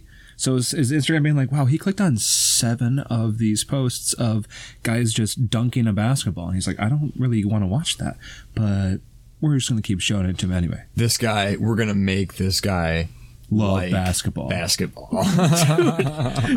it's like the door close button on modern elevators. It's just like it doesn't do signing anything. For a credit card purchase. Now they can't steal anything because I scribbled on this piece of paper that can be killed by 4 minutes of sunlight. Being in a pocket for too long. Yeah, holding it in a humid day. Rolling one too many joints with it. Dropping it, and it flies 300 miles away. Mm-hmm. There's like, what is it, Walgreens or Rite Aid that has like the mile-long fucking receipts. Oh, just that's people Walmart. using it to make fucking vertical blinds with... Like, Yeah, that's a waste of paper. Is it paper? Speaking of wastes of paper, dude, it will never not make me mad every single time I open my mailbox and somebody has paid money to mail me garbage. Yeah, we get a lot of that. Credit card offers and shit like that. Who is spending money to send people garbage? Who thinks this shit still works outside of like the 68 to 88-year-old population? Right. And even then, most of the time they're too old to be in control of their own finances, so it's... Dude, my landlord was like that when he was making me call to schedule contractors and hire them to do work on his house, and then we would pay him, and then he would just reimburse us. So when I was doing all of his work, he's like, I need you to find a plumber. I'm like, all right, I can go online and look. He's like, no. Wait for the paper to get there on Sunday and find somebody in there and text me all 19 of the handyman numbers. Are you crazy? So I did that, and I was like, any one of these will cover the things that you need to get fixed. And he's like, I don't like those ones. Okay. Okay, well, you do your job. And stop telling me that you have a boat and casually using the N-word around me. You're a white guy. You don't mind this word, do you? No, not at all. Let him have it. There's none around. Dude. He's a dude that told a story about going to Mexico. And he was like, yeah, then this Mexican guy came up to me and he was with two Mexican guys. And I was like, hey, Mark, everybody but you is Mexican in Mexico. Went to a restaurant, served by a bunch of Mexicans. I got pulled over by a Mexican cop, if you can believe it. It's so funny. Being from where we're all from, like, you know when that subtle racism is coming. Oh, you yeah. get that slight look over each shoulder, and then you know something's about to... And then he did this, because he's not like us. Dude! The casual comfortability with old white people and their racism. Yeah, I like when they're stunning. surprised that they're like so subtly sweetly racist that they're surprised when somebody who's not white is nice to them or does something. Yeah. I had a friend whose grandmother was, and I mean sweetly racist. That's because all racism is bad. Disclaimer: no racism is good. That being said, this racism's really fun. And she was like, yeah. And then this color guy held the door for me. Like, yeah. This is really out of character. No, like, what the fuck, Grandma? Come on. I'm used to white people doing stuff. Yeah. I mean, if they're over the age of like 70, then... They're used to just much more racial divide. Right. And I'm not excusing that, but I mean, in like 20 years, they'll all be dead anyway. Right. So I'm not dumbfounded or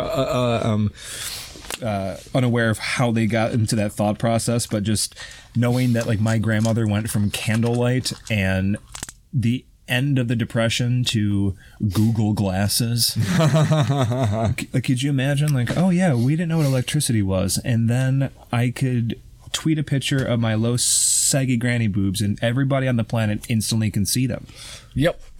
And it's like, but I don't excuse it so much because I'm like, you figured out how to email and text and do all these other things. But you still haven't figured out that somebody's skin... That black people aren't scary. Right. Like what?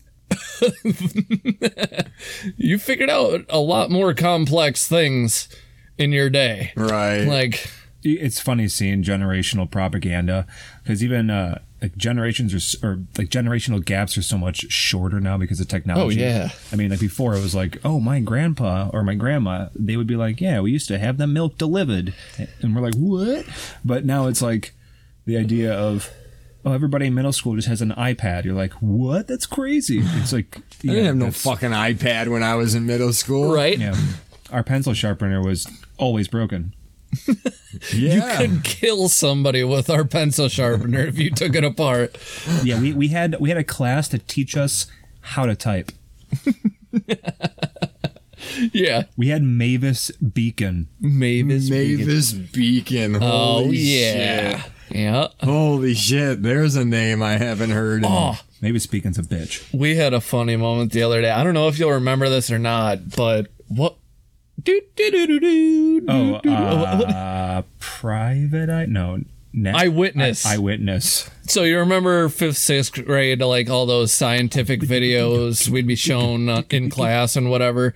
Oh, yeah. So I've had that song, like the intro song, do, do, do, do, do, do, do, do, do, do, just stuck in my head on and off for decades. We're working together. You know, me and Jeremy have spent a lot of time around each other the last, chuck it up to 8 years or so. Yeah. Right. He has a different song stuck in his head every 26 minutes. Never heard him fucking with this one in his head. And it's one that I get stuck in my head all the time. I hear him, I'm like, what the fuck is that? What is that? How do I know that song too? And I don't know what it is. I don't know. I have no idea how your brain was like, hold on. Eyewitness? Yeah. That's it. That's such a good example of how Dusty my your brain works and how useless it is. Like, there's no organization or forethought or reason or rhyme as to what my brain holds on to. It's just... You just said live on air that my brain is useless. It is. I mean, occasionally it's useful, but the shit it holds on to is so often completely fucking useless. The implications of having a useless brain are hilarious to me. Wait, what do a bunch of Cajuns in between the partition of two buildings have anything to do with this? You just said the Cajun Alley. Cajun Alley. I am lost. It was a real big reach for a shitty pun. He said occasionally, so I turned it into a Cajun Alley. Cajun. I know we're doing in these buildings here. Oh, where was I with that? Before my derail? Yeah. About how your brain sucks. Oh, yeah. But yeah, all Continue. the time. Fuck. I'm trying to remember. Oh! My brain sucks. I can't remember anything. I'm trying to remember what I was saying about what my brain sucks. Can't remember what I was saying. Yeah. But yeah, your brain... Didn't we go over this last time I was here, too? No, I don't think so. My impulsivity and it just... Maybe. I've got so many of these conversations rolling around in my brain that it's I can't hard to imagine. keep track of them all, man. So, you started with a goal with all of this.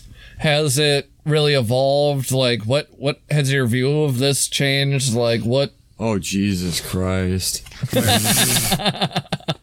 Yeah, it has. I like it. It's still fun, Yeah. but scheduling it is the biggest headache. For and sure. not even so much. Well, scheduling is a headache. Like trying to figure out who's available when and when can I do it, because I have other responsibilities. But because, I'm not Joe Rogan and I'm not talking to 11 billion people. right, Yeah. who are experts in their field, I'm talking to my friends. For one, I can only expect my friends to contribute so much. Yeah. For one. For two, you have to balance, like, okay, Todd was just on this week. Well, now I probably shouldn't have Todd on for like a month. Yeah. So it's balancing that. And again, you're fighting with people about, not even fighting, but just, hey man, can you do this date? I'll let you know. And then they never let you know. It's everything like that is a giant headache. Yep. And then trying to balance running it and running everything else that I have to do. Like, this is no shit. I'm not sure how I'm going to be able to do this in the summer. Right. You know what I mean? Because in the summertime, my workload around the house triples. Oh, yeah. So in that regard, I'm definitely of a changed mindset. But what I keep going back to is I really enjoy the conversations. I like seeing people I haven't seen in a long time, and the topics we get into and It's nice that it's also just you. Right. You're not relying on somebody else's creative input or somebody else's part of the project. I've learned, and it's nothing against anyone. What I'm about to say sounds worse than the way I mean it. You work better alone than you do with the people? No, it's not that I work better alone. I personally actually think I work better with people. Because I'm indecisive about things. Mm-hmm. So it's easier for me to have somebody there that's like, that's a bad idea, or no, that's a really good idea. You should run with that. Where me, I'm like, it's all bad. It's all good. It's all everything. I don't know what to do. Yeah. You know what I mean? So I work better as a team, but what I've learned, and not just with the podcast, but it's why I went alone at the podcast. I can't rely on anyone else. And again, it sounds worse than how I mean it. I can't rely on anyone else to be able to put in the same amount of time that I want to put in. I completely relate to that. You know what I mean? Yeah. Like, there's a whole tangent I can go down with that. It's nothing against anyone else. It's just, it's unfair to them, and it's unfair to me to expect my quote unquote partner, whoever that would be, to want to pursue this project or another project at such a pace that I had the do. same vision. Right, exactly. Goals, deadlines. So in that regard, it's easier to go at it alone, but I keep going back to, I enjoy the conversations. You know, some of them are better than others, obviously. There's been one or two that I'm like, I don't know if I should air this episode, and that's another thing too, is it's a little bit of a time gamble. Yeah. Because if you have a bad episode and you're almost forced to air it, because if you don't, it was a waste of your time. Mm-hmm. You know what I mean? And I have such little time to begin with. And this also goes back to working alone for me. I have such little time to begin with that everything I do has to be scheduled, or I can't do anything. I get nothing done if I don't schedule. Yeah. So for me to expect other people to work at my schedule isn't fair. You know what I mean? Mm-hmm. So, I mean, I'm not running a business. I'm not paying anyone. Right. Yeah. So to be like, you need to be here, like somebody we used to play in a band with, you need to be here at this time. This is your job. This is what you're going to do. That's unrealistic and unfair. But that's the pace that I work myself at. You know what I mean? It's like, even a lot of entrepreneurs even talk about that. It's just like expecting your employees to share your same vision and drive is just unrealistic. It's unrealistic. Yeah, exactly. And if you push them into that, it's only going to blow up in your face. Yeah, they're just going to push back on you. But again, the conversations I enjoy. Even if we're talking about nothing, it's just fun to get together with people 100%. and just talk. You know what I mean?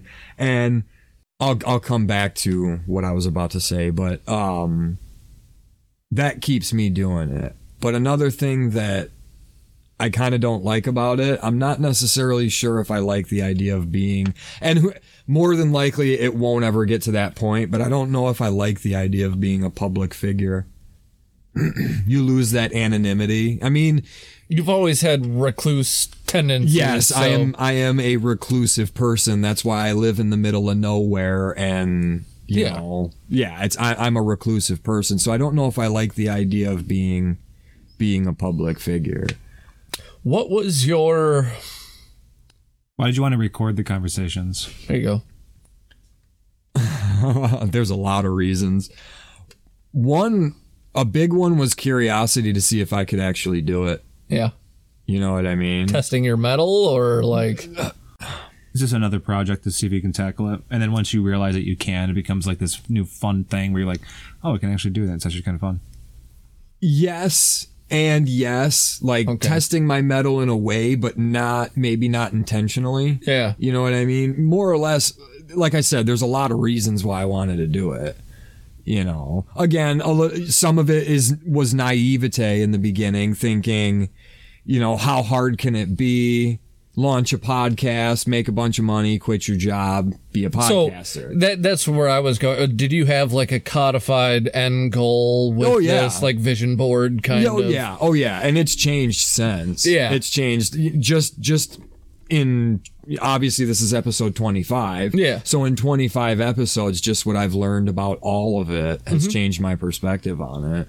But I still think it's worth doing. And I appreciate the people that listen. I really do. I appreciate the people that come on. I appreciate you guys being on. Oh, absolutely. Yeah, do you think that it's a bad thought to want to monetize something or have that be No. Me neither. No, I don't. What I think... Like the impurity of wanting to do something you're good at and you enjoy and potentially monetizing it to free yourself from a shitty job. That shouldn't be. Like when I was like 20, it'd be like, I'm never a sellout. Yeah, I'm not doing this for the money. I'm doing this to be an artist. I don't believe in the sellout mentality. Yeah. Like I'm not going to be, and I never have. The way I've always looked at it is, if I can actually do something I like versus something I don't like, of course that's what I want to do. Like, why wouldn't I want to make money off of that? You have to eat. I've always... you have to eat. For just speaking about myself, I've always felt like it was a fine line between... The goal is to make money doing something that we love and enjoy doing, and it's creative. But when you embark on this creative journey with the main goal of monetizing, it's always been, like I said, only in my experience, once that switch gets flipped of we want to monetize this thing, it always gets ruined. Well, I will say this about that. I definitely started with the idea of, yes, I want to get this rolling. I know it's probably going to take a little bit to monetize it, but I want to monetize it. That was a goal in the beginning. Yeah. But honestly, I would say after like the 7th episode, because I've been continuously reading and researching things about podcasting and stuff. Mm-hmm.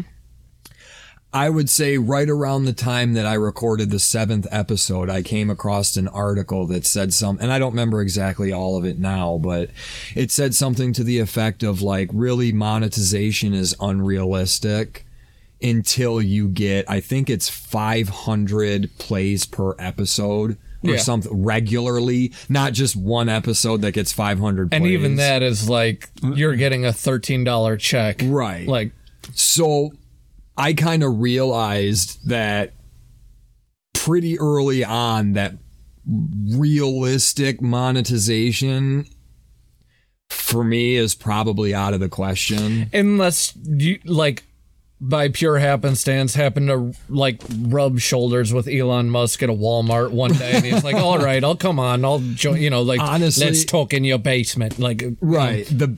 I think the best I could personally hope for is that somebody, I don't even want to say mildly famous or credible, but like, that's it. Not even that. Maybe like one of the local news station TV personalities hears about it. Oh, I'll go do your podcast. I think you'd be surprised how many researchers would want to talk just in general about like a paper they published. That's kind of where, well, here's like, the I wanted other to aim thing, next. though. Like, have you ever thought about reaching out to? I have, but not yet. Okay. Because, and this is why it'll probably never happen too.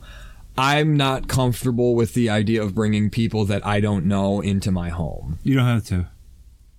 Especially this is a non-visual podcast. Yeah, but you could go to them even. I could go to them. True.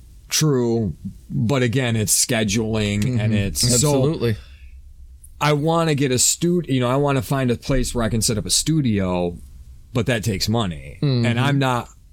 For one, we're not hurting financially. Yeah. But I'm not going to go out and rent a building and build a studio. No, it'd be one thing if this was making enough money to fund its own studio. Yeah. This would have to be monetized to get to that point. But to get to that point, it's got to be monetized. You could I have a decent amount of experience with this as far as broadcasting with our Twitch channel. You could, if you get a decent, if you can run Discord, majority of these people are doing interviews through either Discord or obviously Zoom. And you don't have to put your face on anything, like actually videotape you sitting in like a space that you decorate. But doing online interviews, I think, is much more. I need an equipment upgrade. Not even a huge one, because you already have a good audio setup. But I think it's a much more reasonable goal to achieve than I think you think it might be.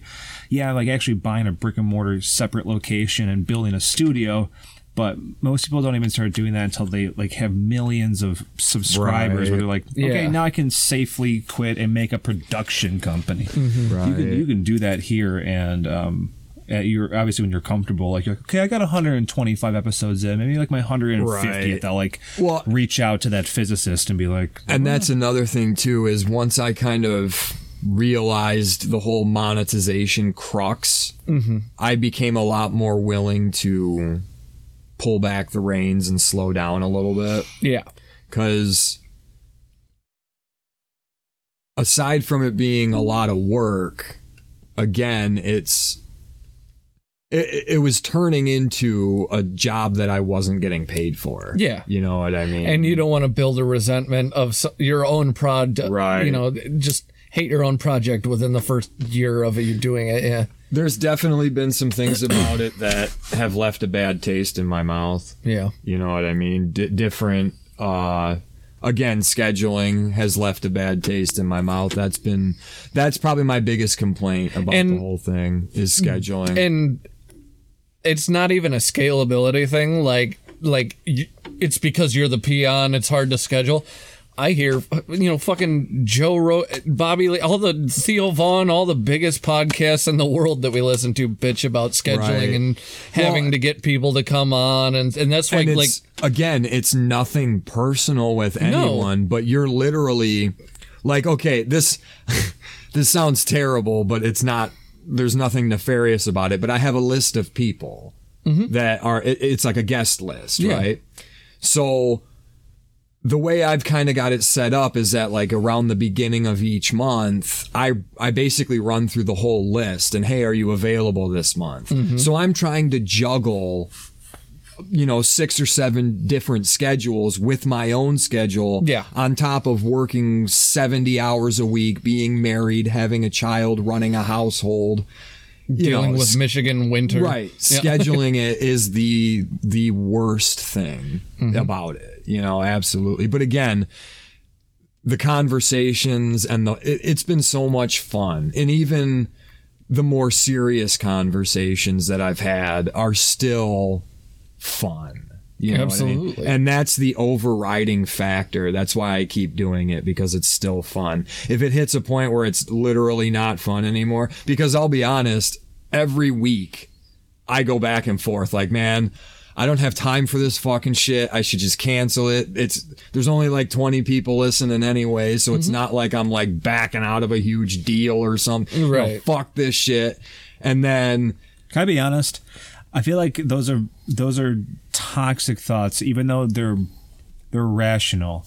And not to spin this into my experiences, but I had the same falling out with a group of people. We had a project in mind and we ran it for a long time, and it was like, okay, we're actually getting paid a decent amount of money to the point where we can like buy production equipment and do like a really big live in studio basement, in person thing that cost like a decent amount of money, but the people that wanted to watch it actually helped fund like 80% of it.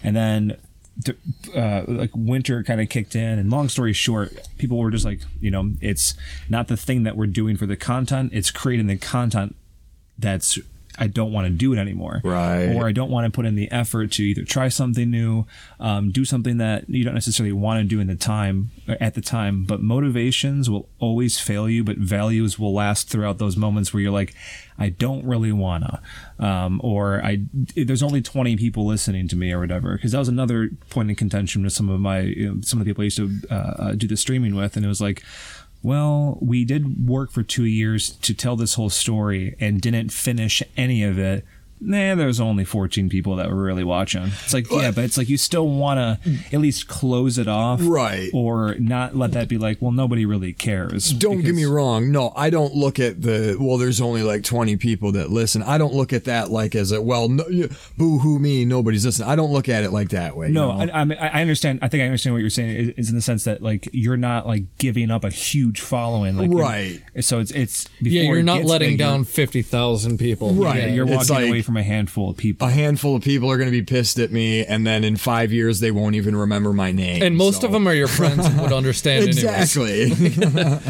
But I wonder if that's kind of the future of stardom and fame. I've heard a few other people kick the tires on this idea where everybody is their own micro celebrity with their own micro kind of fandom, you know, like the age of, you know, Tom Mass Cruise and celebrities, Brad Pitt and all these, you know, global A-list celebrities is kind of coming to an end. Just think about it. Even on Twitch, depending on how you set up your subscriptions, like whether it's every month, whatever. If you like have a $6 1 month subscription and one person does it and never renews it, but you get 10 people to do that, and once you start to compile those subscriptions, there's a decent chance. This is just Twitch. That's what I have knowledge with, but you can absolutely supplement your income while still having fun, while not necessarily drawing in thousands and thousands of people. Mm-hmm. Like when that happens, that's like okay, I can safely work part-time. Right. And knowing that is a potential, not necessarily the goal, but a potential reward for just doing something that you want to do and have fun with it. And then as you get more people that believe in you and support you, then you're like, okay, maybe I'll get that extra piece that improves the quality, or whatever it happens to be, that next spooky step to improve what you're doing. And it's nice that you're by yourself, because if you don't want to do it, you don't have to worry about like letting anybody down. As far as like, well, somebody wants to do the show, but somebody's like, who gives a shit? Right. Or whatever it is.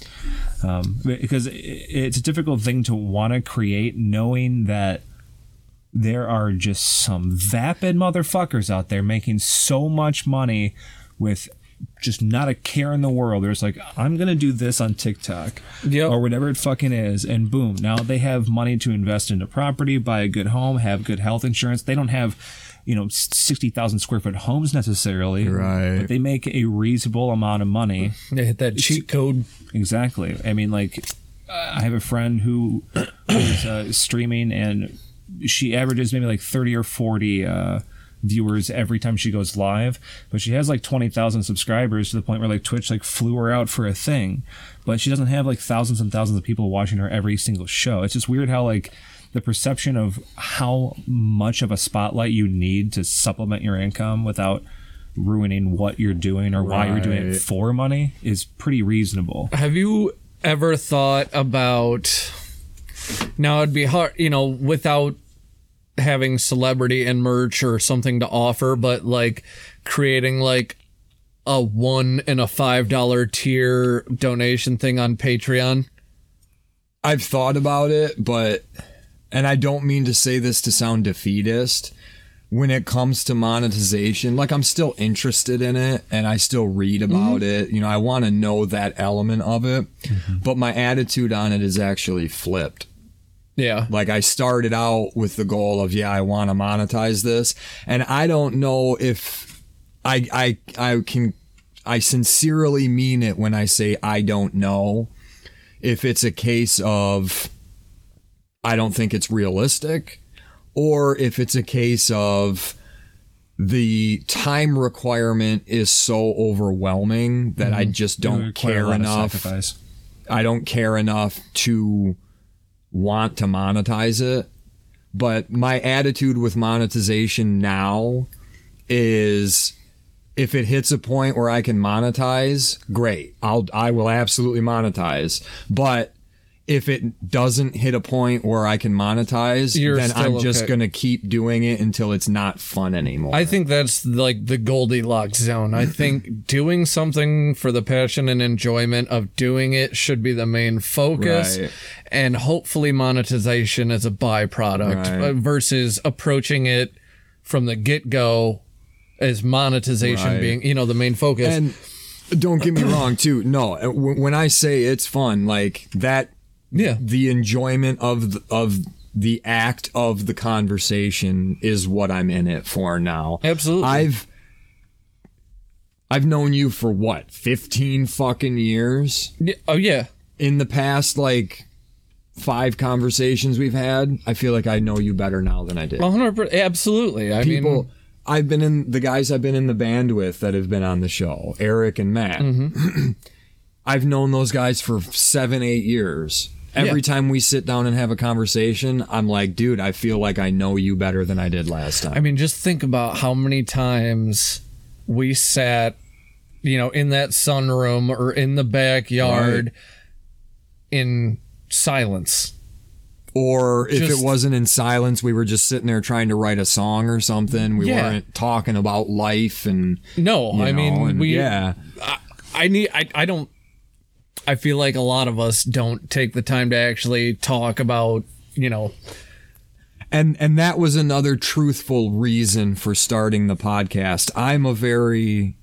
The fact that people don't talk, they just talk at each other bothers the hell out of me.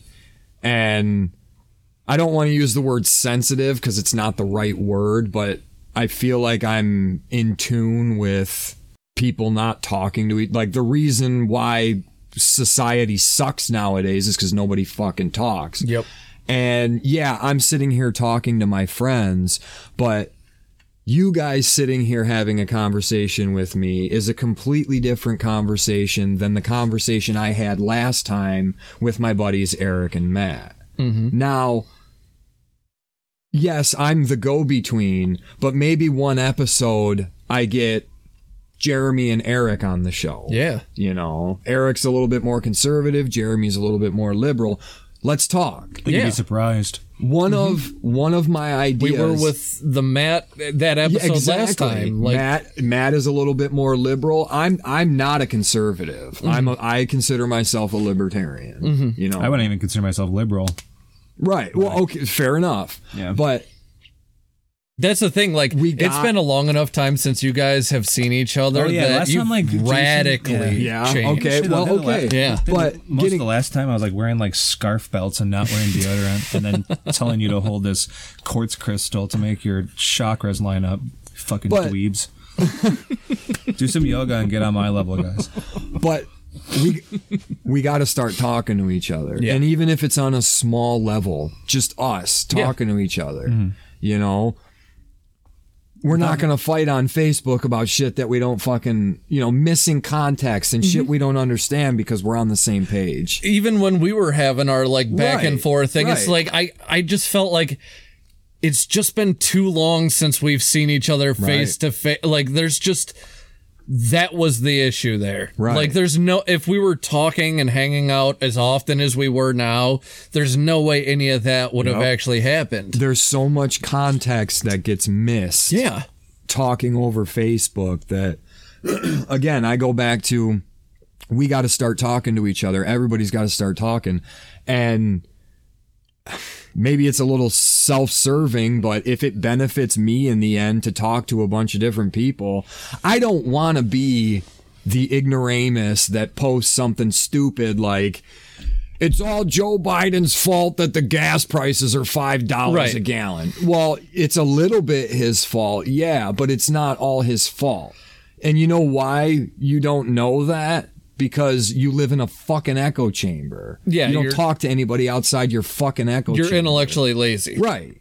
Or stunted or whatever you want to say. Nothing is that binary, ever. Right. I don't want to be that way. Mm-mm. I don't want to be an ideologue. I want to have a wide perspective of the world so that when I talk about something, I actually know what the fuck I'm talking about. Yeah. Or at least enough to not show your ass. Fair enough. But that was none of us are experts here, but at least we can have an adult conversation at length. And that was a real legitimate reason. I just hit a point where I was like, dude, we have to talk to each other. We just got to, I have to start talking to people because no one wants to listen to anyone. Mm-hmm. So I got to figure out And you had that extra layer of distance. Right. You know, being way out in the middle of fucking way nowhere. the hell out, you know? Even when you were much closer, you're still, you know, kind of way the hell away from us anyways. Yeah, that's my reclusive nature coming out. No, I don't blame you. I mean, it's just the only way you can get a decent plot of land without, you know, paying out your fucking just being nose. house poor for the rest of your life. That is a good jumping off point as far as like a motivation to want to connect and converse in person. I feel like I've just been hyper aware on how conversations can go, and even people that are involved in them can realize that they're not actually expressing a thought. They're either parroting something that they heard that they can't debunk themselves or haven't heard anybody else debunk it for them, so they repeat it.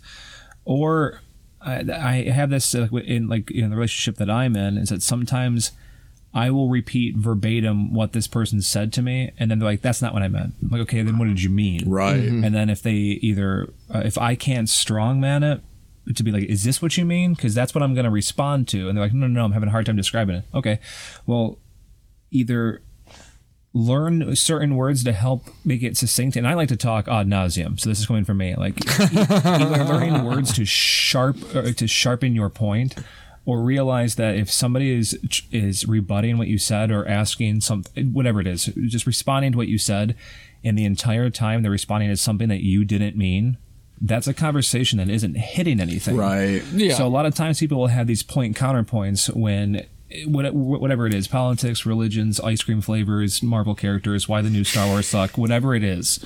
There's always somebody that just says an opinion, and the other person's like, yeah, but my opinion, even if it's irrelevant to it. So having a conversation, though it seems easy to be a part of, it's like bowling. And bowling's pretty easy to have fun and do it. Right. But to really do it well, there's a lot that's involved, and there's a lot of being aware of what the person is saying. And then if you don't know what they're saying, ask them to define this specific term, because even like the word hypothesis or theory or proof, these all have meanings. Right. And if somebody doesn't define it the right way, then you're you're responding to something that they didn't even say. So wanting to start this to have conversations in person and not just like text opinions online, and then you attack the straw man version you think it is, and they're like, no, I didn't mean that. No, Hey everybody, this concludes part 1 of episode 25. Join us next time for the conclusion, episode part 2 of episode 25. Thanks for listening. We'll see you guys next time.